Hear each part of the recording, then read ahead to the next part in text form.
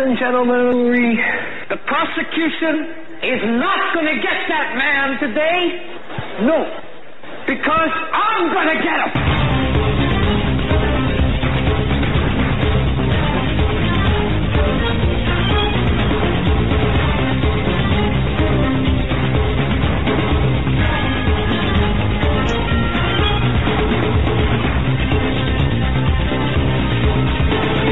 This is the Hagmann Report for today.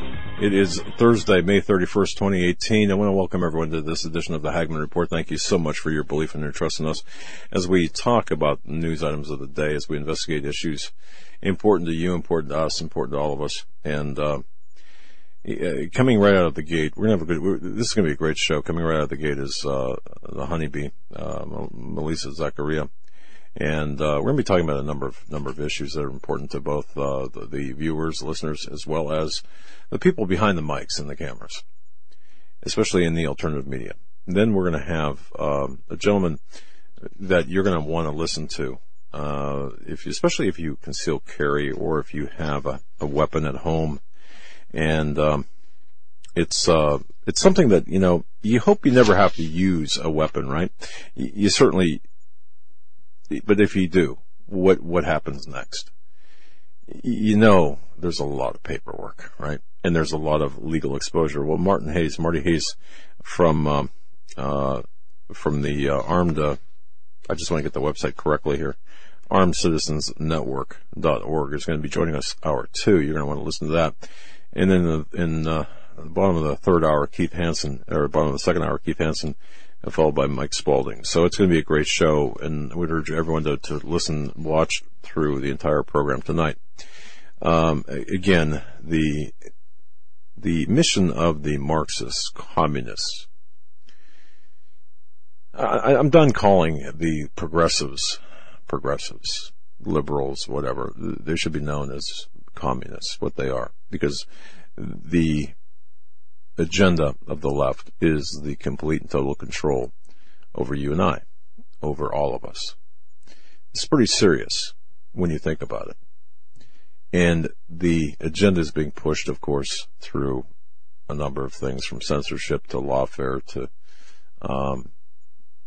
the front is, or the battle is on all fronts.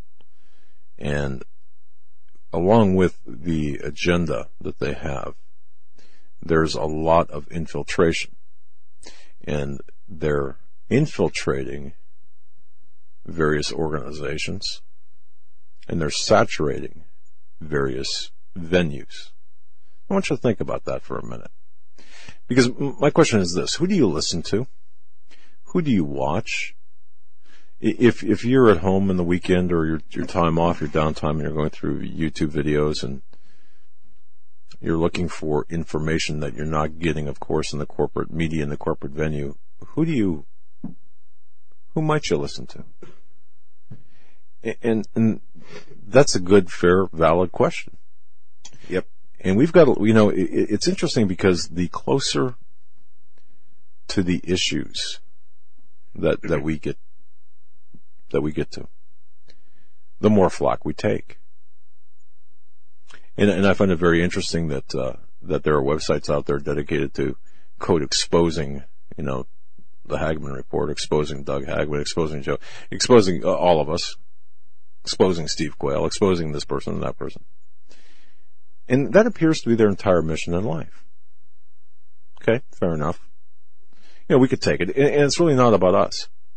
And there are other websites out there exposing alternative media. Okay, it's fine. But when they do it with the agenda, not from the position of truthfulness, but their own bias and their own spin, with the intent to take down other venues, other spokespersons and individuals in the alternative media, whether they're driven by ego, whether they're driven by money, whether they're driven by their own twisted, perverse ideology, or whether they've just got nothing better to do. Some are useful idiots of the communists, like it has been said, they've been described. Others, of course, have a higher rung in this position. But one thing is sure, and one thing is certain in my view. We, the Hagmann Report, has a responsibility to our listeners, to our viewers, to the people who believe in us. We've got a responsibility to you folks. A responsibility that I take very, very seriously. I've got a donation, a $5 donation by mail, and with a letter, nice letter from this person. This $5 means a lot to that person. The letter means a lot to me. It means a lot to, the $5 means a lot to us, but the letter means a lot to me and means a lot to us. And in that letter, this individual said that, basically they trust us. And when you sit down and you think about that, you know, we don't receive $38 million a year salaries. We don't receive network pay. We're not beholden to any corporate interests. We'll take on an occasional sponsor to help pay the bills. But this is listener supported. This is viewer supported. And I'm not saying that to ask for money. Just the way it is. And there are people out there, of course, that I mentioned earlier, who want to cause doubt in the supporters' minds and say, you know what, you're getting taken, you're getting fleeced, these people are charlatans. I remember a couple of people calling us money launderers, or one person in particular calling Steve and I money launderers in a court filing, no less. So the reason I said that is we've got to live up to a higher standard.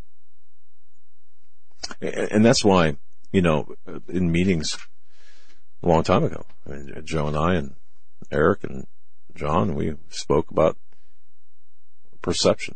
Don't ever get caught in a hotel lobby or a hotel hallway with a female, you know, if you're a guy by yourself. It's not that you're doing anything wrong, it's the perception of doing something wrong.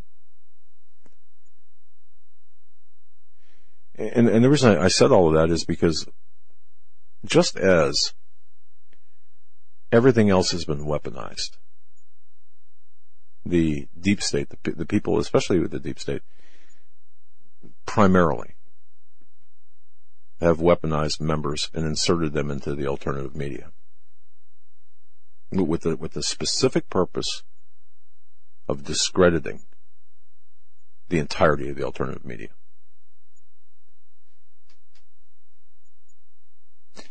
Just because we have somebody on our program does not mean we believe in everything that they say in terms of,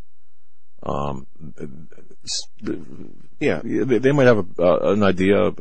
I mean, that needs to be said too, because so many people will take what a guest says on our show and, you know, sometimes even lash out at us because of what the guests say.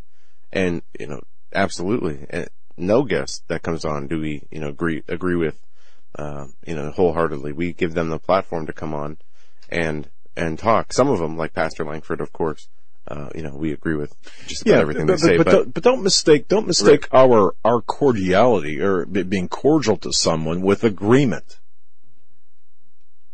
This isn't Jerry Springer. Just don't mistake our kindness for approval. In fact, what a terrific guest we had last week.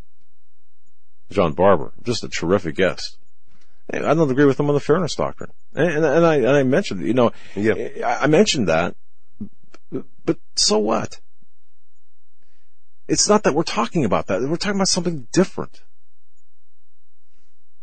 But the reason I brought this up is because, as I said, this is kind of an introduction to Honeybee coming on, because we in the alternative media and the new media and the honest media, we've got to be very careful. We've got to understand that there are people out there who want to destroy us. And in so doing, one method of destroying us is to have you question our authenticity. inserting trolls. That's why we don't have a chat room, by the way, an open chat room. Because there are people, now listen to me carefully. Listen to what I'm about to tell you very carefully. Because I've already spent out of my own pocket $50,000 in legal fees. So I've got standing in this. I know what I'm talking about. We have a chat room in there. Say we have a moderator, for example. And that moderator says something, cuts someone off, does something, whatever. Well, obviously the Hagmann report agrees with them. Therefore, we will enjoin them in our legal battle. Whereas the plaintiff v. defendants, Doug Hagmann, Joe Hagmann, the Hagmann report, Steve Quayle, and Doe's A, B, C, D, and E, and those yet unnamed, we'll just toss their name into the bucket. We're protecting you in that case. That's why we don't have chat. Some might say, if you're old enough to remember, that's why we can't have anything nice around here. Now, I joke about that. But it's the truth.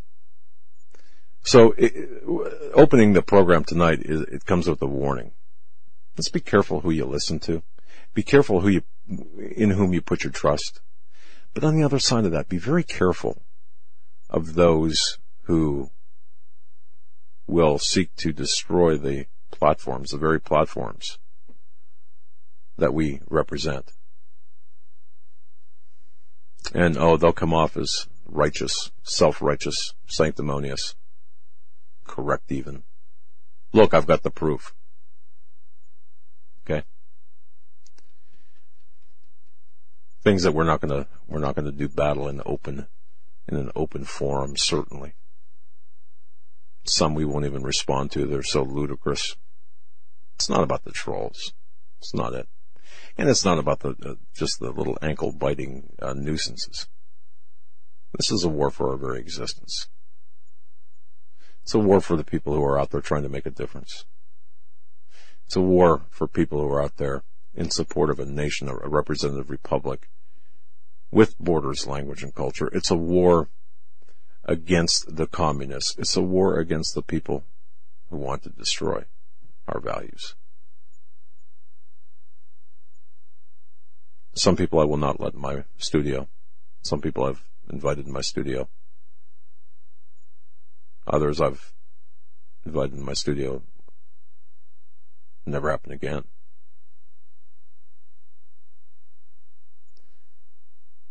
One of the people that we've had in the studio, the honeybee, just got an open ticket. She does a lot of research.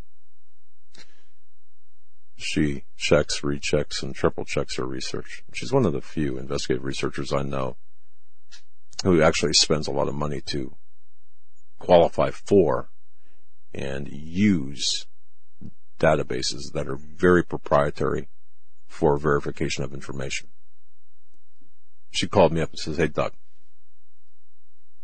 John Smith is a convicted criminal." I believe her, because she's got the ability to verify that. The reason I mention this is because there's a war. You're going to be hearing more about this. This is just the opening battle. Just the beginning. Remember when I said about censorship a year ago? Just started back then, or you're starting to hear about it now. Same way right now. So with that, I want to bring the honeybee on. Let's talk. Joe, I'm going to toss it to you. I just want to get that opening statement out there. Yeah, Melissa Zachariah, the honeybee, is with us. She's been a guest several times on the show, including here in studio, as you mentioned, and it's always great to have her on. Melissa, welcome back to the show. Hello, welcome to you guys too. I love having this opportunity to be here with you folks. It's always a pleasure, and I really hope I can come back and visit you guys again soon. That was really a really fun time. Yeah, it was great to have you guys. Yeah, it was great, and you and Anthony, you guys you're fabulous, and we really appreciate your time with us. Yeah, I don't know if you heard my opening, but it's kind of a minefield out there, isn't it? It's incredible. We're really hoping that critical mass is being reached soon for people that are waking up to what is really going on, especially in the truth community, in the new media. There are people that are infiltrating, posing as, trusted news sources, posing as your subscribers, posing as people that are interested in the betterment of the country, the betterment of the truth. But unfortunately, they are infiltrating as the enemy. So we've seen a few in our community that have taken it all the way to lawfare. You guys are dealing with some lawfare yourselves, where there are many techniques that the point is to bring down morale, make people question the truth, and also to find out why people have turned off the television and started to tuning in to alternative media. This is a big conundrum for MSM, for even government. They have lost control of the narrative. So this is why we're seeing such an infiltration. And you're right, Doug, it's not just trolls. These people are professional, they are connected, and they have the abilities to really get people rallied around lies and deception. So, what I'm trying to teach people is to be very careful about the news that you consume. Make sure that you're always doing your own research. There are so many resources out there, and Doug, I appreciate you saying that I invest in a lot of programs to help me find information, but there are ones that you don't have to pay for. If you're looking into if someone's got a government contract with the government on some level, go to fpds.gov. You can find something there for free. You can go to Corporate Wiki and see if someone's got, businesses on the side, and, they might just be posing as a YouTube channel, but you find that they are, the CEO of this, intelligence corporation. There are ways for you to find out and verify if the information, the person that you're getting information from, is legit and has your best interest in mind. That's one thing people don't do enough is research things on their own. And you're correct. Some information is readily available. You just have to know how to find it. But nonetheless, again, I look at you and I understand your investigative capabilities, and I would set yours aside because you've got that skill. And it's a skill that can be taught. In this case, database research, and of course, where to find information. But you've invested time as well into this, or time in particular into this. So, what's the status right now? Where are we at? We've got, and you don't have to be very specific, because I think to be specific would be counterproductive. If you have people in your sights, or if I remember, of course, many surveillances and investigations I've done in the private sector. If you're doing a surveillance, you don't want to tip off the subject of the surveillance. If you're doing an investigation, you don't want to tip off the subjects of the investigation. So, having said that, what's the status? Where are we at here? How can we speak about what we're talking about without being very specific? I'm not even sure how we can do that, except, in general. It's hard to, yes, but I'll just assure the audience that, at least me and Heather and Anthony, my research team, we have our eyes on a few different factions within the truth community. It's really hard when you have, groups of people that are really inspired by something that provides information, breaking information. I won't mention any groups of people I don't look down on the people that get involved in these, newest crazes of information. But the problem is, we're seeing the same characters over and over again. And that kind of pattern setting, and I know that you know this being a private investigator, establishing a pattern is very important in actually finding the truth.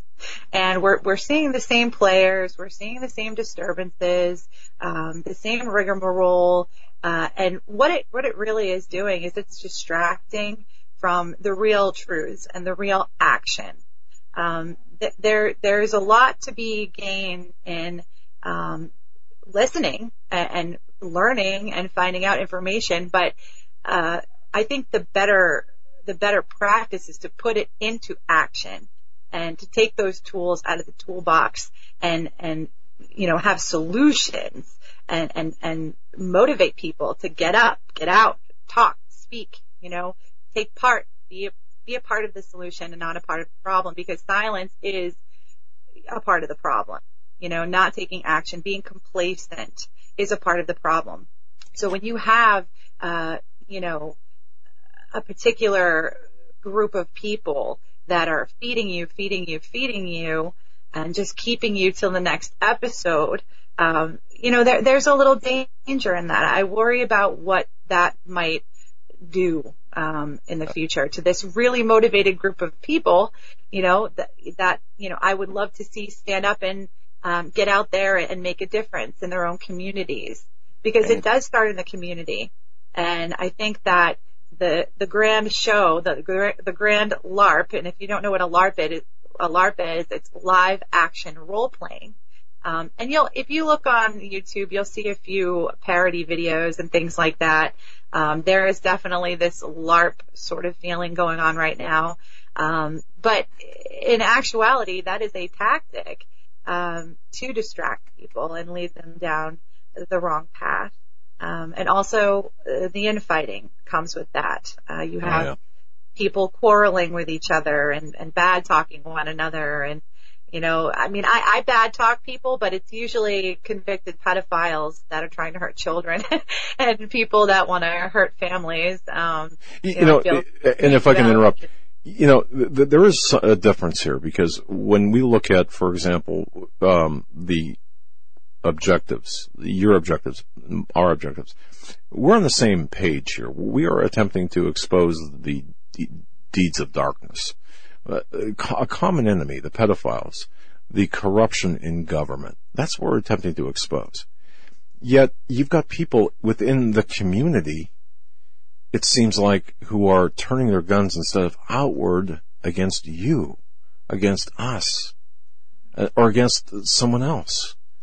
And isn't that kind of telling? Isn't that something that, my goodness, we're on a big battlefield. We're in the midst of, taking flak incoming and bombs going off, metaphorically speaking. And yet you're going to frag us? And isn't that kind of telling? So you don't do that. We don't do that at all. Even if we don't agree with somebody, we're not gonna frag them if they're attempting to expose, the wiles of the evil ones, so to speak. It's just, so isn't that what you're saying, I guess? Yeah, absolutely. If I have an issue with somebody personally, I try not to drudge out my dirty laundry, out in the public platform. Unfortunately, sometimes a discussion happens. Maybe it's a little heated, but other than that, if I really do have a problem, I will pick up the phone or write an email. But if it's outright attacking, believe me, you were talking about websites dedicated to destroying and discrediting the Hagmann report, or you personally, Doug. I have videos and websites that aim to destroy and discredit me as well. Yeah, I know you do. And I didn't know how far. I didn't know how far down that road you want to go. And see, to me, if you're claiming to be in that, and folks, hang on, just don't go away, and don't think this isn't relevant to all of you, because it is. But if you're claiming to be part of the truth movement, or the people who are exposing the truth, why would you dedicate a video or something to discredit us or the honeybee? I just don't get that. Why? Right, and I actually don't make videos to, get back at them. And I always tell, I have a lot of friends in the truth community that, I'm friendly with almost everybody. Even if I'm a little suspicious, I try to keep the line open. I really feel that community is the biggest part of this, working together, exchanging information, getting smart together. That's what it's all about. But I often give the advice to not feed the trolls, don't retaliate, especially with the lawfare stuff. I mean, there are some cases that we're looking into where they're using lawfare to just scare people. I mean, they're putting in documents that they know will get thrown out of court. There are major errors in the titles of things and names spelled wrong and locations are wrong. These are tactics that they use to intimidate people, unfortunately. It's a really hard road to walk because you want to be righteous and you want to walk the right way. You want to walk in the footsteps of Jesus Christ, to turn the other cheek. But on the other end, you want to shake people and be like, listen guys, don't follow this trash. This is here to separate, divide, and conquer us. Right. And I'm telling you, it's coming from the very top. This isn't just some, backyard operation here. You have to understand, I can't drive this home enough. They, in the MSM, in the government, in private agencies, deep state, whatever you want to call it, they are terrified. Go to New York, go to the New York Times, go to the Washington Post, go to any periodical online, okay? Go to NBC News, you're seeing ads. You can't even look at articles online. You got 3 or 4 free and then you have to pay. Yeah. It's just unbelievable. This is what's happening because they don't have people going and rushing out to get the news from them anymore because their narrative has been tarnished, because they have reported fake news. The actual news that we depended on is now not really that great. Well, and you said something very profound when in your opening statements, and that's what we're seeing. The infiltration is coming, or the reason, and I'm not sure how you phrased it, but the mainstream corporate media, they're terrified, but they want to find out. Well, how did you say that at the beginning? In fact, we discussed this off air, and I thought about this all weekend. John Robertson, our producer, Melissa, and myself were on a conference call, and I thought about what you said all weekend. I thought, man, that's really right on the money. Yeah, what they want to do is it's kind of like an experiment. They're collecting data. They're collecting data on why we, as independent journalists, have been able to call people towards the truth. So what they're trying to do is they're trying to infiltrate, gain the data, infiltrate, take back the narrative, and repackage the truth in the way that they want it to be told. Because what we're doing is dangerous. Because it doesn't require spoon feeding. It requires a brain. And it requires a voice. And that is not what the deep state wants. That is not what they want people to do. They want people to be going to their job, coming home, making dinner, watching the news, take a shower, rinse, repeat. You know what I'm saying? That's not our world anymore. People are waking up to the fact that they have the power to make a difference, especially when we all come together with the common goal of illuminating the truth. Absolutely right. And Elise, I want to ask you this. I mean, as you said, these people perceive and consider what we do dangerous, and they are, hiring infiltrators and all these people to gather information to figure out how, as you said, to repackage the information in a way that they can get away with, putting lies in there to deceive people. Personally, I don't think these people will ever be able to repackage their lies in a way that will appear as though it's truth to people in the alternative media. Do you think that I just don't see how, because they don't have the morality, they don't have the truth on their side, and trying to repackage the lies, they can never be as effective. It's the truth that is I guess attractive. It's the truth is what people want. It's not the people who are. You say that, but they're far ahead of us. They got the money. Yeah, they got. Go ahead. Well, yeah, I just want to know if you think, Melissa, that these people can be effective. I mean, we've seen it to some degree in some of these alternative media movements that are out there. But I'd say the vast majority of people have been able to see through them and, continue on that path ahead. Do you think that they'll be successful in being able to deceive and lead astray the people who follow the alternative media? No, I don't. I mean, I personally believe that it's already written that we're going to win in the end through truth anyway. Yeah. So I feel confident in that battle. But for the short term right now, I think that it's accelerating. I think that yes, sometimes we flip and flop and we see, we go here, we go there. Who's got the news? Who's got the truth? But I think the truth, over a period of time, people working on it, people sleuthing, people investing their energy and their hearts into the understanding of what is being said, that we are finding out who the real shills are, just through that alone, by seeking truth, seeking documentation. Personally, I'm a huge document person. It's how I base all of my understanding of the truth. It is really great to use conjecture sometimes to find out, okay, where's the hypothesis taking us? But in the end, the truth is the truth, and you really can't sway from that if you got it. So I'm confident. Okay. And Melissa, and I just want to tell the audience this. This is Thursday, in the last 4 days, well, I don't want to exaggerate, in the last 10 days, I'll give some credit there. We've received four notices in anticipation of legal action. That how can I put this without getting spanked by my attorneys? Notice I said plural.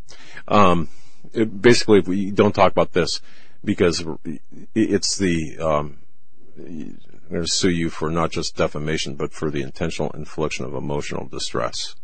4. What the hell is going on here?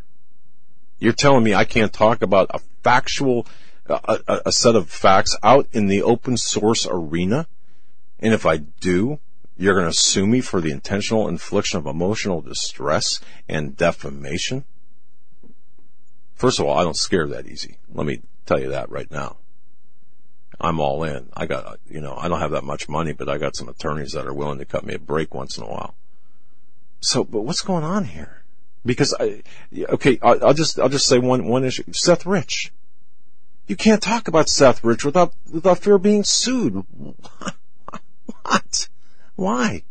Or do you prefer not to go there? No, I totally want to go there. I mean, believe me, I was the great Twitter purge of Brian Podesta, okay? That was of my doing. Okay. You weren't allowed to say Brian Podesta from the NCMEC when we were speculating his relation to John Podesta. The WAPO, the Washington Post, both his parents worked there the same week. John Podesta goes in there, it was just this whole thing. And if you mentioned his name, you were banned for 24 hours on Twitter, and I had YouTube's videos taken down and, it is a censorship of the voice, whether it's being censored technologically, or whether it's being served papers to keep your mouth shut, a gag order. You got to pay this money because you said something that hurt somebody's feelings. This is really bad. It absolutely is. I mean, we can't speak anymore. What happened to our rights, folks? The freedom of speech. If I have an opinion about something, I mean, God forbid. I mean, this is what really aggravates me. You guys lost your live stream for a while. I've had videos taken down. People have been completely canceled off of the internet, not allowed to post anything. But yet you've got some of these, I don't want to mention any news outlets, but no. The in-between ones where you're just like, come on, really? Like, that's what you're gonna, that's not news at all. That's fake news. That was from 3 years ago. That's the wrong guy. That's the wrong date. Like, what is this crap? That stuff remains online. They have no problem keeping the untrustworthy media out there because it creates an infestation of confusion and chaos, to discredit anything other than the mainstream media. So they will use, these really disinformation platforms to spread disinformation to their followers.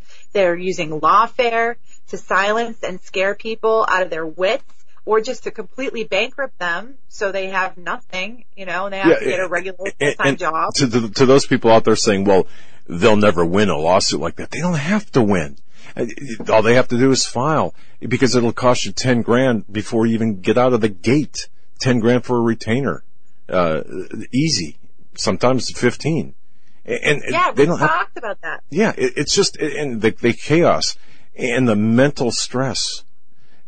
Just, imagine that, well, yeah, you know about that. So I didn't mean that, but it's not a fact of winning or losing. It's a fact that they've figured out, oh, okay, we can inflict maximum damage. We don't have to win. In fact, we won't even get an attorney. We'll just file pro se. They learn how to do it, file away in the courts. They bind it up for 6 months? In our case, well, I can't talk about our cases, but nonetheless. Well, I could talk about cases. You got 100, 200 page, documents, which everything's spelled wrong. Things aren't even accurate. And they know that it's never going to go through, but they are counting on you not knowing. And because you don't know, you're going to hire a lawyer. And we all know the lawyers, granted you have some good lawyers here and there, but they work for the court too. So, the man's always making the money somehow. They get you any way they can. I think in that conversation that we had off air, you said it so well. The attorneys, they'll work for the judges. And believe me, to try to find a good, honest attorney like, we've looked for, when I say good and honest, I'm talking about, what am I trying to say, Melissa? Articulate this for me. An attorney that... Someone who isn't going to roll you through the mud, man. Yeah, and understand... Who cares that you are okay. And they understand the playing field. They understand what's going on. It's amazing to me how many attorneys don't understand what's going on here. Or they'll see it, most intelligent people I know, but the most stupid people I know too, because anyway, but you're right. You're doing so well. I'm going to shut up and get out of your way, because you're doing well. I just feel like, someone said in one of my comments, oh, it's so cliche to say you're over the target when things are happening. But I'm telling you, we are over the target, and that's why these things are happening right now. If we were hawking misinformation and disingenuous stuff, I guarantee you no one would be saying anything to us. They would be happy with that. They would prefer people to be ignorant to the reality, ignorant to the truth. And in the areas where you walk, the areas that where you're in, man, I'll tell you, folks, we need to support Honeybee, the Honeybee. Follow her on Twitter. Follow her work, Kids Inc. As a matter of fact. But where you work, it's especially perilous, because the people just they want your hide. I don't want to say anything you don't want me to say, but you've been through the mill the last number of weeks, months. Just pray for the Honeybee. And feel free to say whatever you want to say, but people have to know that you're under the gun, or you're really getting fired upon. Yeah, it's pretty much a part of the job. I do have to take some breaks here and there, but it's more important to me that people are understanding the levity of the situation, especially with how they can do something about it. And I can't stress that enough. Working together, starting in your communities, finding out who your local government is, who your sheriff is, who your chief of police is, who the big wigs in your city or town are, and just get your finger on the pulse. So when these news stories pop up, you can kind of follow the information.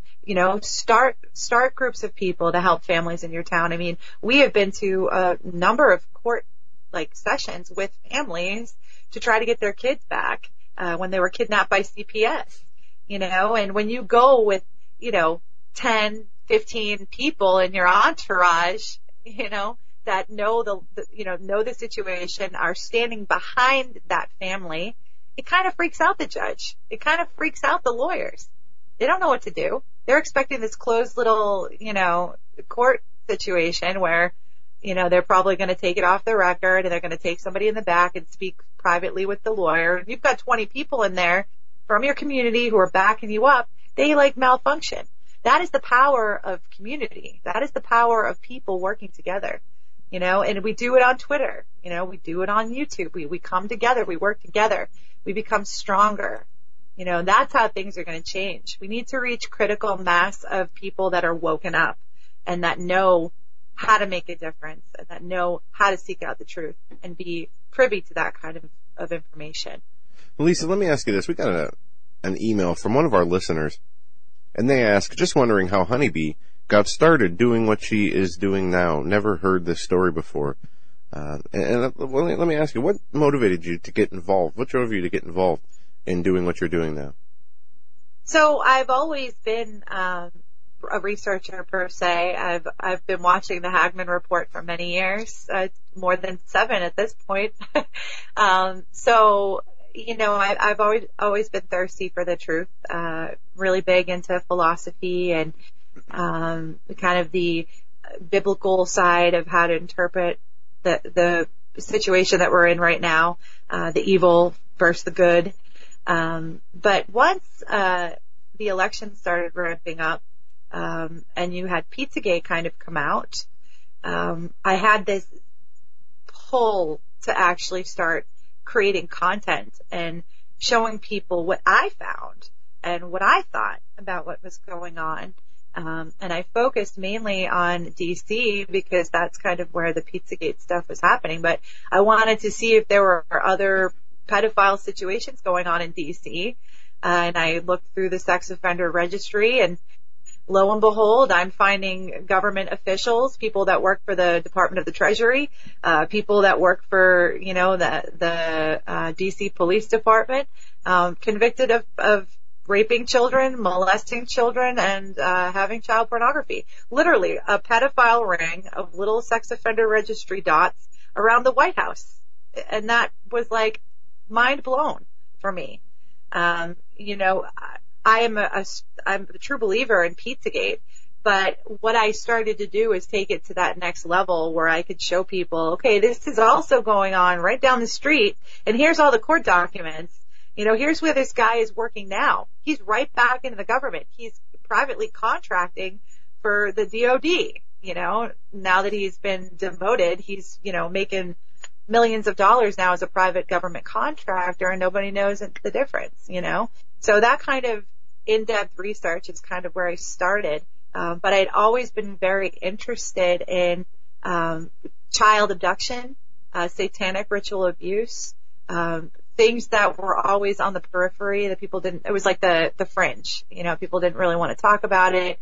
And most mainstream outlets would write it off as satanic panic. But this past year, we've interviewed people that have been in these cults. I have found court cases, like the Hosanna Church case in Ponchatoula, Louisiana, where this church was shut down and the pastors that were there admitted to, sacrificing animals and raping the children there, writing these satanic things on the walls in like animal blood. There are cases that this is actually happening. It's fascinating to me that the MSM never wants to cover it. It's actually very scary.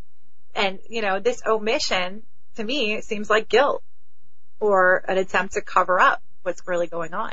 If people really knew at the number that I wish they would know, what was going on, look at Craig Sawyer's work. Just yesterday he posted a video of an underground tunnel where they're storing children. This guy's working with local law enforcement. He's an ex-Marine, and he's down in these caverns where there's toys and food packets for these children that are put in these tunnels, for long periods of time before they're taken out and sold to whoever. This stuff is really happening. And that's why I had to do something about it. And that's where I kind of started. I couldn't believe what was going on in this country, not like somewhere in a third world country somewhere, war torn or, some sort of, natural disaster. It's happening as a business in our country. I just want to tell our audience, I know Honeybee's work. I know Melissa's work. And let me tell you something. You never want to get her on your tail. If I was a pedophile, I'd rather see Chris Hansen waiting for me than the Honeybee. Okay. I know your work. And just for our audience sake, that you got to understand, folks, she's down in the trenches. She's exposing these perverts. She mentioned Craig Sawyer. I joke, Craig Sawyer can kill you with a napkin. I joke, but I'm pretty sure that's true. Probably after meeting him in Chicago and speaking with him in Chicago. But Melissa, I've always wanted to be in the Rolling Stone magazine. I got my opportunity, and of course, those people, I laugh because the words, attributed to me, yeah, they're true. It's just interesting placement of the words. That's all. Calling me basically a loon, crazy for talking about Pizzagate, but you said Pizzagate is real. What do you mean by that? And forgive that question, the structure of that question, but what do you mean Pizzagate's real? Because it's been debunked and discredited, right? Oh, of course. Yeah. And Doug, I remember that article. Actually, I didn't know about it. I found it myself. And then I emailed it to you really quickly, and I'm like, Doug, did you see you're the Rolling Stone? Not good, though. Not good. Yeah. Be prepared. Yeah. In fact, that's how I found out about it. It was you. Thanks a lot. I'm flabbergasted to see that. I felt bad, but also, I was like, wow, Rolling Stone. Way to go, Doug. But, call me when you're on the cover, though, right? No, anyway. Right, yeah. No, that time for me has passed. I had my music career, and I'd rather be doing this than anything. So, but again, Pizzagate, because people have this thought that Pizzagate is about one person, one pizza shop, one narrative. When it's so much more than that, right? It's not just. It's been hijacked. It's not been debunked or discredited. Not at all. Not at all. And the actual, Comet Pizza, the entourage with that, the Hillary Clinton, John Podesta, all that stuff, there is a plethora of information that will clearly show you that there is something nefarious going on. And please go to Vote, go check out the really detailed investigations that we put on there. I moderate over at Vote, where there are rules to post. You need to cite your hypothesis. You need to at least have one link. It needs to be extremely related to child sex trafficking, anything to do with the people involved in D.C. and all those circles that are related to Pizzagate. But Pizzagate, the reason it's called Pizzagate, it goes further than just like the guy at the pizza shop. Pizza, cheese pizza, is a code word on the dark web and in many pedophile circles for child pornography. CP, child pornography cheese pizza. And this has been going on for decades. I mean, even in 2005, I found an article in a forum where a woman was talking about her dark web experience, and she was just chatting with people in there, and she felt silly because she would be talking in this dark web forum, and people were talking about cheese pizza. Oh, the cheese pizza, it's so hot. She had no idea what they were talking about until someone told her, like, oh, they're talking about child pornography. Oh, okay. And everything made sense at that point. So this terminology is old. It is not new. It does not come from the DC pizza place. It's exemplifying the code words. And if you take a look at some articles, there are plenty out there that go even to Backpage where they use code words and symbols. Even the pedophile community uses the symbols, those FBI symbols that were released, declassified a few years ago.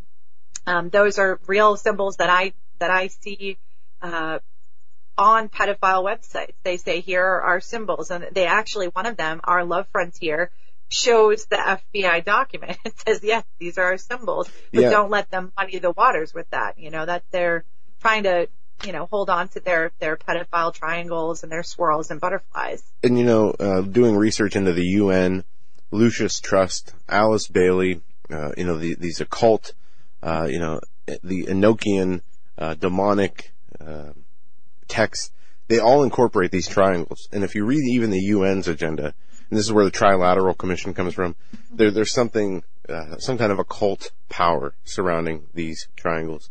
And symbolism is a language that has been used since ancient times, and it's used by these secret societies and religious institutions, whether real or not real, to further an agenda through this language that they have that only each other can understand, and it's done for the purpose of concealment. So, because people might be wondering, well, why do you need to use symbols? What's the importance there? And that is a language that only the people who set up the symbology would understand.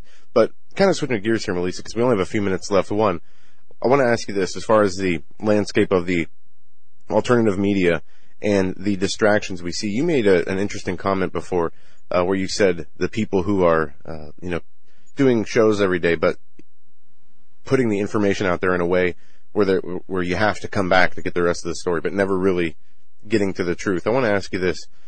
Do you think the majority of the news that we see, even in the alternative media today, is a distraction?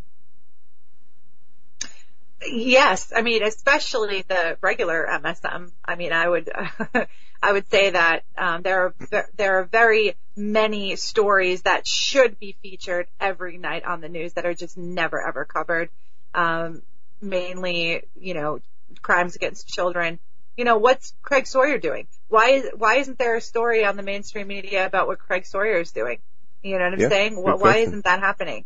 That's a big deal. What he's finding is huge. He arrested a few months ago an IRS special agent. That's a big deal. Yeah. Why was that not on the nightly news, folks? What's going on here?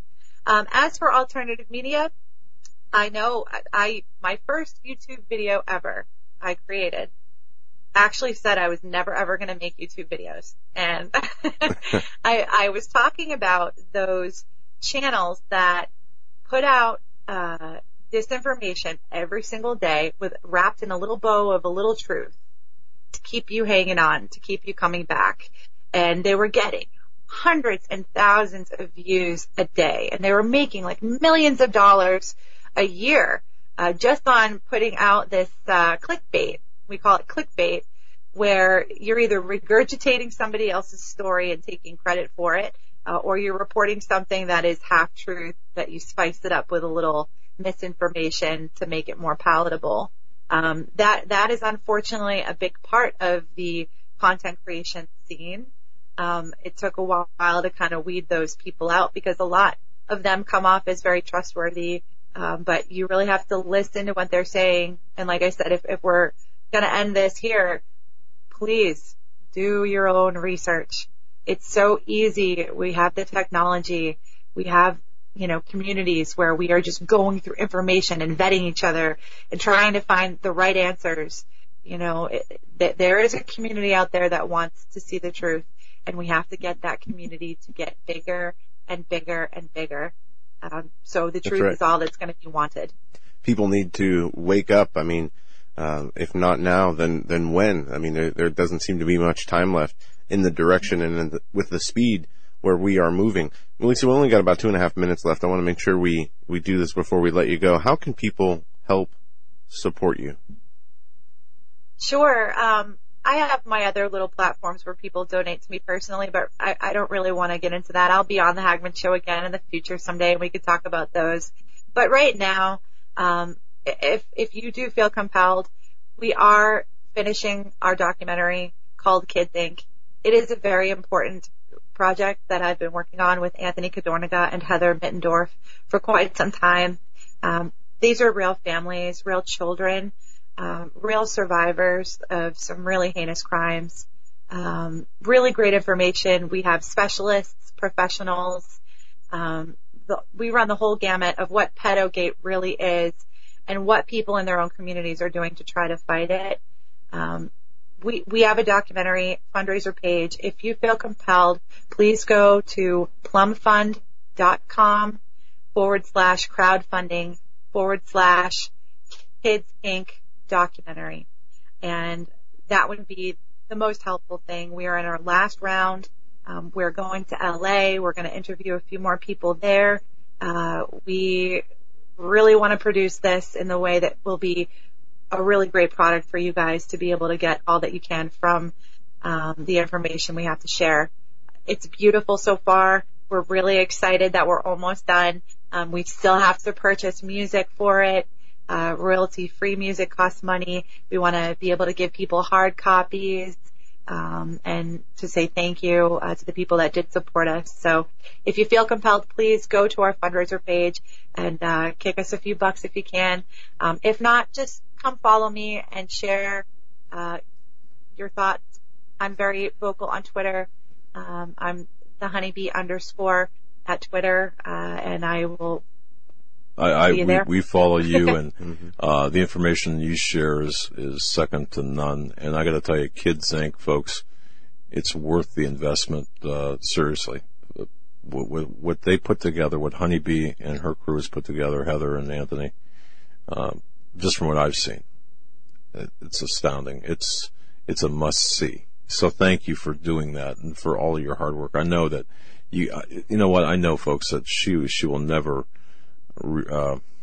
regain what she's put into that financially, emotionally, and otherwise. So thank you for that. Thank you. I have in my heart, and that's really all that matters. So thank you, guys. We'll talk soon. You got a great heart, and thank you. Thanks. Wow. It's one of my favorite people, actually. Yeah. You know, really, she's such a gracious and sweet and kind woman. But boy, don't have her on your tail. If you're out there and you're diddling kids, man, you better find a rock someplace and crawl under it. Folks, you're listening to the Hagmann Report Up Against That Work Break. Coming up, Marty Hayes. Going to be a really great, informative segment. Armed Citizens Legal Defense Network, Marty Hayes. Coming back.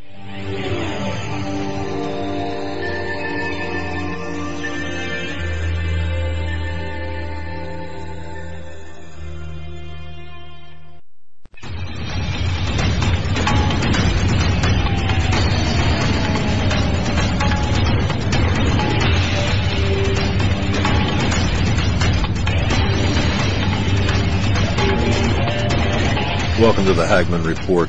This, the 31st day, the last day of May 2018. Can you believe that May's almost over with? It's kind of time. Think about time. Again, I always ask the question, what happened to the 70s? Of course, if you lived during the 70s, you get the idea. But time seems to be accelerating, doesn't it? Interesting headlines. Google describes the California GOP as standing for Nazism. Yeah, on their...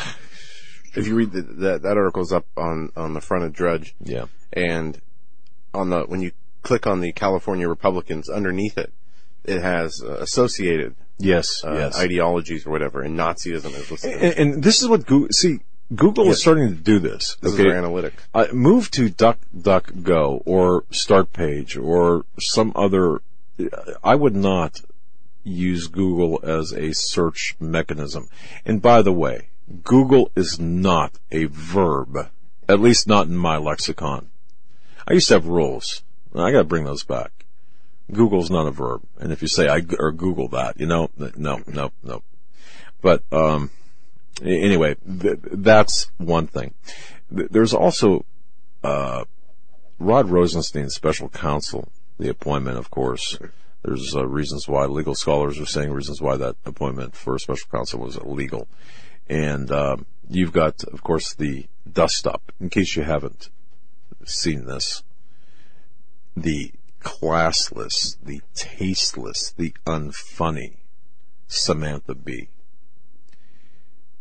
saying just the despicable nature of her comments. Have you seen those comments? I think most people have. And I heard on the way over to the studio today on the Sean Hannity show, I think it was Geraldo Rivera that was on, and he said it is tantamount for a woman to call another woman that word is tantamount to somebody calling an African American the N-word. Now, I don't know if I agree with that. No, I don't agree with that. That's how some people apparently look at it as. It was definitely, I'm surprised that TBS even aired it. Yeah, I am too. But you know what, Joe? We were talking about this earlier. I don't believe that this is a First Amendment issue. I think this is a lack of taste, a lack of class issue. Mm-hmm. And Well, the reason it becomes a First Amendment issue is because we see the double standard that we have seen in the media. You know, we talked about Roseanne and the distasteful tweet she put out and how her whole show was canceled. And at the same time, the same company that canceled her show for what she said goes and hires somebody like Keith Olbermann, who is as foul as anybody out there. But can the people, can you see now what's happening here? And again, we were talking about this. Just imagine this. You're 22, 23 years old. I don't care. Or you're young. Or maybe you're not young. But you make a post on Facebook or Twitter. Let's say it's pro-Second Amendment or whatever it might be. Pro-Bible, pro-Second Amendment, pro-God, anti-abortion, pro-life. 3 years from now, you go to apply for a job. And the company that is looking to hire you maybe doesn't agree with your political or moral stance, your moral position. Can you see now where this is all headed? Can you see when I said before about this is going to be a method to freeze you out economically? It's a capital issue. It's about your future. But then again, then you've got this. What happens then? Then you begin to self-censor. If you believe in let's say Jesus Christ as your Lord and Savior, but you won't profess it publicly. If you believe in the right to bear arms, if you believe in the right of the Second Amendment, which we're going to be talking about here, this segment, but you don't say so publicly, you're self-censoring. You see what's happening. You see the influx. So where does this all trace back to? It goes back, and I say this all the time, it goes back to this Marxist ideology, the Frankfurt School, Antonio Gramsci's of the world, that Antonio Gramsci. I read laughingly at this obscure blog who said the Alinsky playbook isn't relevant today. It was a book written 50 years ago, and it's not relevant to today. And I thought, how shallow. First of all, how stupid, flat out, plain out stupid, but how shallow that thought. It's not, you want to know where 1984 is? It's just not, time-wise in the rearview mirror, but it's in the rearview mirror. And by the way, did you ever notice on your rearview mirrors, objects are closer than they appear? Well, guess what? Today, the final battle. It's closer than it appears, and this is part of the final battle. In the run-up for our next guest is Marty Hayes. Someone had given me the newsletter for the Marty Hayes' newsletter. It's and I just want to get this right: armedcitizensnetwork.org, armedcitizensnetwork.org. And I read this. This was, in fact, here it is right here. Thanks, John. Someone I don't know where I got this from. You know what? I think I might have printed this out. It's available on armedcitizensnetwork.org. armedcitizensnetwork.org. And I printed this out, and I read it. And I printed, a bunch of copies and passed it out in the office. And I went to the website, and I started reading what was on this website. And I asked John, I said, John, would you mind getting a hold of the president of this organization on? Because it's so important. Right now, the Armed Citizens Legal Defense Network, Incorporated. Here, let me read the bio here, the intro. The Armed Citizens Legal Defense Network, Inc., is a privately owned for-profit corporation led by Marty Hayes, Vice President Vincent Schuck, and Operations Manager Gila Hayes. Hopefully I pronounced that name properly. Marty Hayes, the concept of the Armed Citizens Legal Defense Network, Inc., is the idea of the network's president, Marty Hayes, who, after founding and running a successful firearms training business, the Firearms Academy of Seattle, Inc., for many years, chose to address the issue of post-shooting legal issues.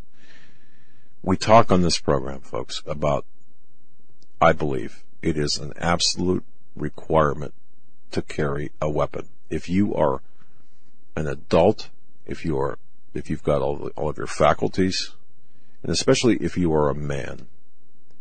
If you're the husband or a father and husband, if you're the protector of the family, no, this is nothing against women, but if you've got a family, if you've got a wife, it's your duty, it's your God-given duty to protect them as much as it is to protect yourself. So I'm a believer, as Joe is, in concealed carry. I'm a believer in carrying firearms and having firearms. And I'm a believer in self-defense. If someone is going to attack, rape, kill my wife, my daughter, I'm shooting, baby. Sorry. Ain't no thinking about it. Now, how many of you out there have given thought to, if you pull your weapon, would not even shoot it, but just pull it, display it, what happens next? Have you given that any thought? And if you haven't, or if you haven't, luckily if you haven't been in that position, think about being in that position. I remember Keith Hansen, who's going to be on later, talking about a situation where there was an individual in Florida, didn't pull his weapon. Somebody just saw it in waistband holster. Remember that? He was talking about that. Oh yeah, and the dust up from that, the legal dust up from that. So consider what would happen though if you use your self-defense rights and protection of yourself. There's a lot of paperwork, but there's a lot of post-shooting or post-displaying of weapon issues. Well, Marty Hayes saw the need for the defense of the defense. And this is where this arose. In 2003, Marty decided to pursue a law degree with the expectation of working in the legal arena. And during this time, the idea of the network was born upon his graduation in 2007. He set out to form the structure of the network, along with working with other top firearms training professionals to ensure the success of the network. So, he brings now over 20 years experience as a professional firearms instructor, 30 years of a law enforcement association, and his knowledge of the legal profession as both an expert witness and his legal education. That's what this is all about. And this is so necessary. So you might not think, well, this doesn't apply to me. Times are changing. And if you live in Chicago, pay very close attention because, of course, that's a gun-free zone. And, well, enough said about that, right? But I don't know, Joe, it's their mission is good. We need to know. And who's talking about this out there? Who's talking? Who is actually addressing this? That's why I love this. I love this newsletter. I really do. I love the website. And I'm so excited to have Marty on with us. We are excited to have Marty on with us. And he's on with us. So it's all good. Let's bring him on. Mr. Marty Hayes of the Armed Citizens Legal Defense Network. Marty, welcome to the show. Well, thank you very much. It's a pleasure to be here, and frankly, an honor too. Well, thanks. Yeah, go ahead. Why don't we do this? Let's start by having you telling our audience a little bit about yourself and how you got into starting this network and what you've been able to accomplish. Yeah, beyond what I read there, because there's always a level of personalization that's enjoyed. So go ahead and fire away. Pun intended. I got into this field basically because I was teaching people how to use guns for self-defense, and I believed I was teaching them the do's and don'ts as far as when you can and can't use a gun for self-defense. But even when people did everything right, I saw people still being prosecuted, and I felt that was not right. And so I started working in the legal arena as an expert in self-defense cases. I studied with Mossad Ayub from the Mossad Ayub Group and then Lethal Force Institute for many, many years. And so I decided, I'm going to do something about this. I can help protect my students if I went and got a law degree and joined the bar. But while I was going through law school, I decided, if there was a nationwide organization that people could join, pay a few dollars a month, and then if they were criminally prosecuted or sued after an act of self-defense, then we would be there to help them with their legal issues. And so we decided, nobody else has done this, but I don't mind being the first one. So we went ahead and started up in 2008. And now, 10 years later, we've grown to 16,000 members, over $1.3 million in our legal defense fund, and we've helped 18 people so far after acts of self-defense. We're going to get to those 18 people, 18 cases, because I don't think enough time is spent on the post-incident stuff, the fallout, what happens. Yeah, not at all. So I think we need to talk about that.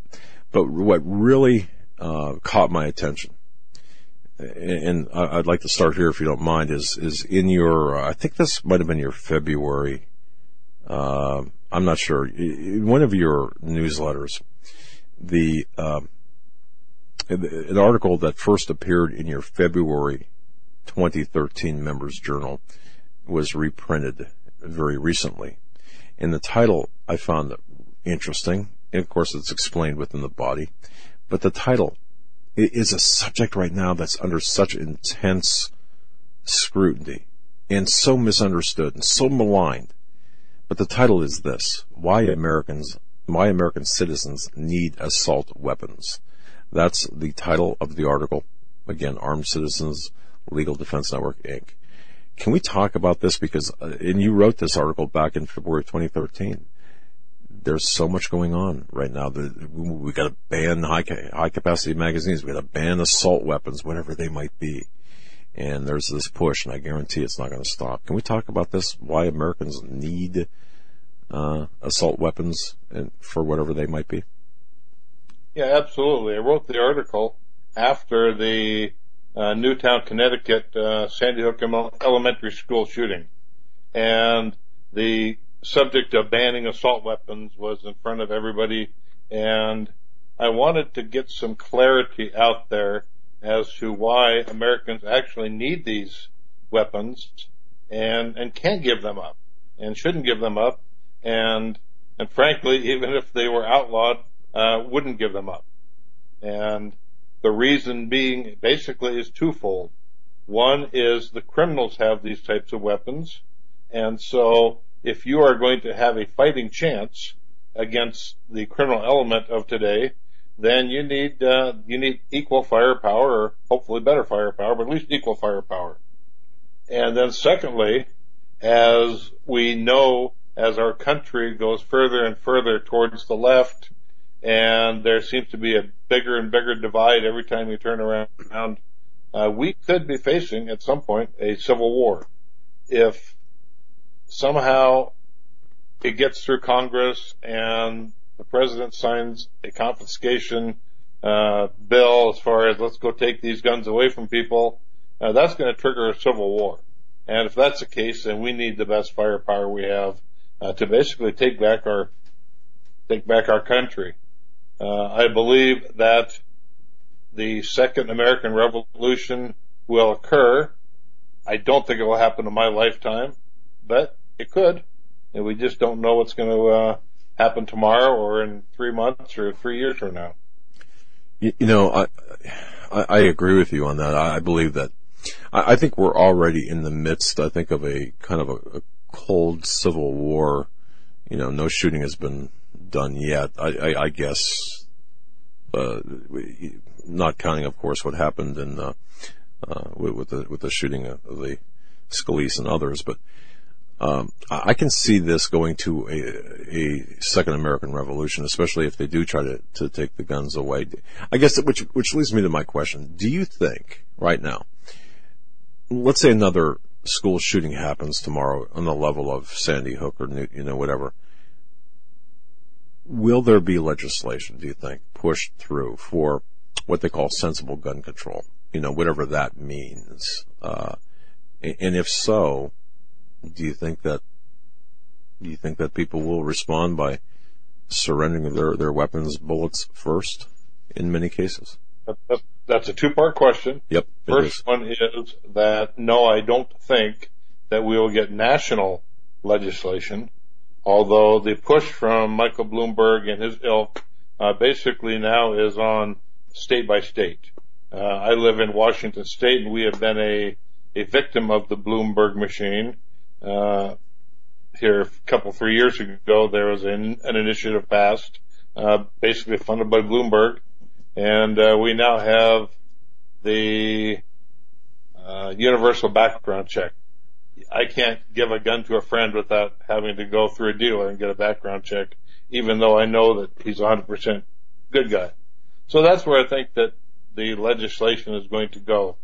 And then, of course, those have to be studied by the courts, first the state courts, then the federal courts, and then the Supreme Court. And so we're talking 5 to 10 years down the road before we would have that issue really resolved.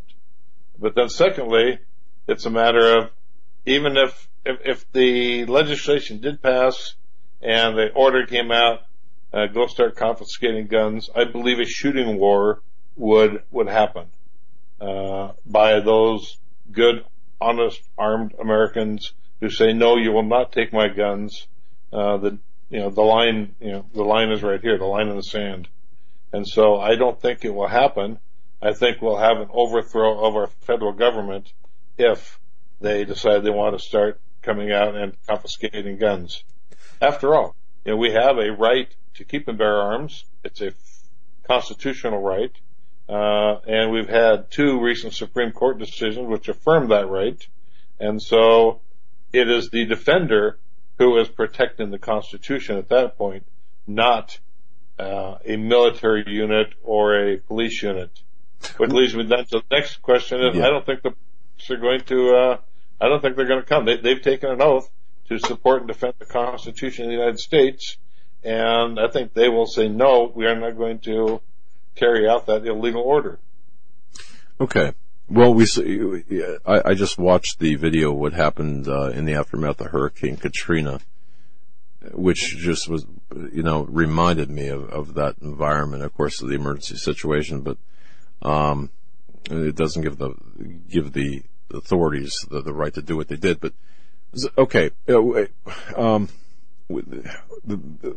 was it Illinois, Joe? That recent ban the AR-15s. Yeah, it was a municipality village in Illinois. I can get the name of the town, but they're one of many. Some have banned. Some have asked for residents to turn in, accessories or modifiers. But Marty, let me ask you this: you mentioned the political divide in the country and the potential for a civil war. What do you think is driving this political divide? What do you see as the reasonings behind this division we're seeing? I don't have an answer to that. I'm sorry. The only thing that I can think of is that there are people in power in this country who have gained power and keep power by pushing the left agenda. And so they keep pushing harder and harder, pandering to their constituents. We see that in the city of Seattle. And so as a nation, basically it polarizes the nation as they become more leftist. And so I think it's just simply the individual greed to maintain power is really probably what's behind it. All right. Our guest, folks, is Marty Hayes. He is the man behind the Armed Citizens Legal Defense Network. And if you go to armedcitizensnetwork.org, there it is right there. Join, because you don't know. I mean, if you're a gun owner, look, you're going to need post shooting or post incident legal defense assistance. This is the organization perhaps to get just that. And again, our guest is Marty Hayes. Law enforcement experience, legal experience, lawyer, and so okay. It's so many questions right now. The divide in this country has never been deeper. The push for gun confiscation, or the push for the sensible gun laws, whatever those might be, never stronger. Are you in favor of any modifications of the laws, sensible gun laws? Is there anything that you would say, yeah, you know what, I'd sign on to this? No, not really. I think that we've got a set of laws that really work pretty well right now. What we need to do is we need to enforce these laws. And that comes with, like one of these last shooters, he was arrested, prosecuted, convicted of domestic violence in the military, but they didn't bother to report it to our background check system. And so he was able to buy guns and keep killing. And that's the type of thing that needs to be resolved. We need to get that system to where it works. Right now it's not working. At least most of the time it works, but sometimes it doesn't. But we don't need any more laws. There's really nothing out there that I see that would pass that would really make any difference. But we need to get a handle on this medical or mental health issue, not mental health issue. Yeah, and you make the point, we've seen so many failures in our background check system. The one you mentioned of the church shooting where the guy should have never been able to access a firearm after being dishonorably discharged. We also, in the Parkland shooting, you had the cops came to this kid's house, over 40 times. You had 2 different tips, including an additional one by the shooter himself that he was going to do this on social media. And then you look at the Promise program, which kept the children who were committing crimes out of the systems, further allowing them to get access to firearms without the which they would have never had if the systems would work properly. So you're saying enforce the existing gun laws that we already have, and we don't need to create new ones. What about the stand your ground laws? We've seen a lot of push against these, especially around 2014 through 2016, with some police officer involved shootings and other shootings. Do you think that the stand your ground laws should be across all 50 states? And do you agree with the stand your ground laws? Well, I can't say I agree with it because it is different in all different states. Yeah. And so there's nothing to really agree with that we could find a consensus for. I don't think that we need really different use of deadly force laws either. We just need to have prosecutors who take their job seriously and honestly to look at cases and say, no, this is a reasonably legitimate case of self-defense. We are not going to prosecute. Yeah, and you do see these ambitious prosecutors who seem to want to make a name for themselves or go against even the common sense and Constitution at times to go after law-abiding citizens who were just defending themselves to set an example, and it's really unfortunate. We're talking with Marty Hayes, his organization, Armed Citizens Legal Defense Network, and we're right up against the break. Armed Citizens Network .org. Yeah, org. I'm sorry. And by the way, network membership it's inexpensive. It's $135 a year. You can get three-year memberships at a steep discount. The newsletter, the journal, as they write it on a monthly basis, worth that alone. We're going to be talking about joining the network and the benefits thereof and what they will do right after the network break. Stay with us.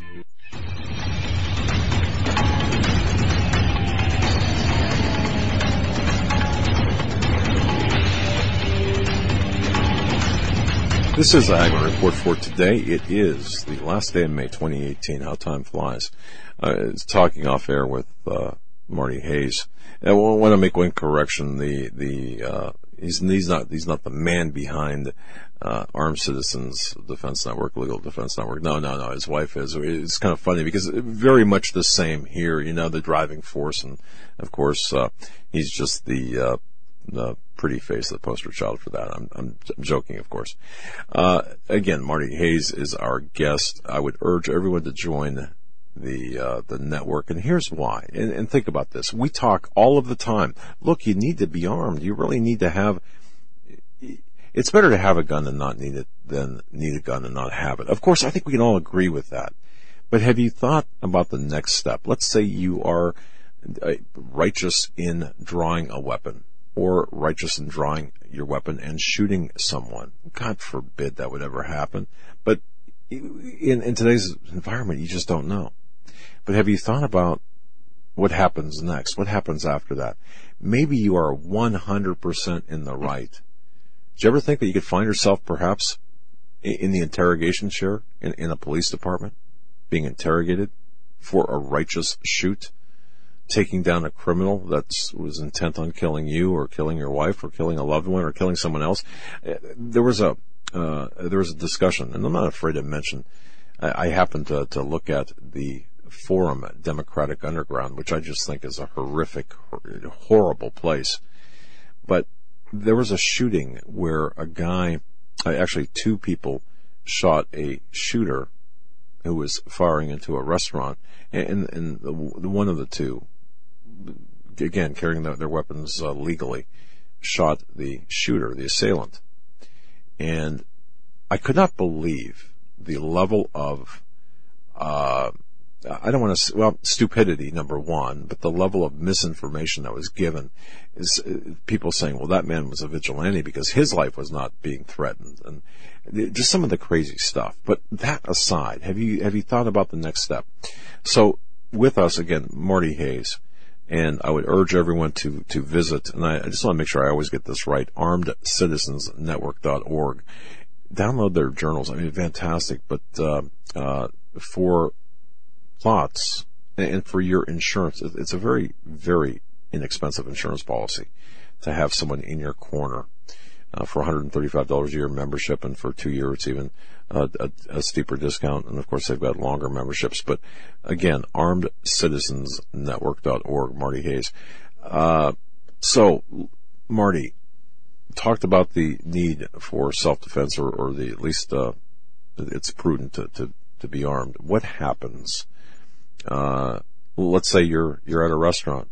John was during the break was telling me about apparently a state senator who lost two parents due to a shooting. She was, unfortunately, she left her gun in the car. But let's say you're involved in a shooting and you take out an assailant.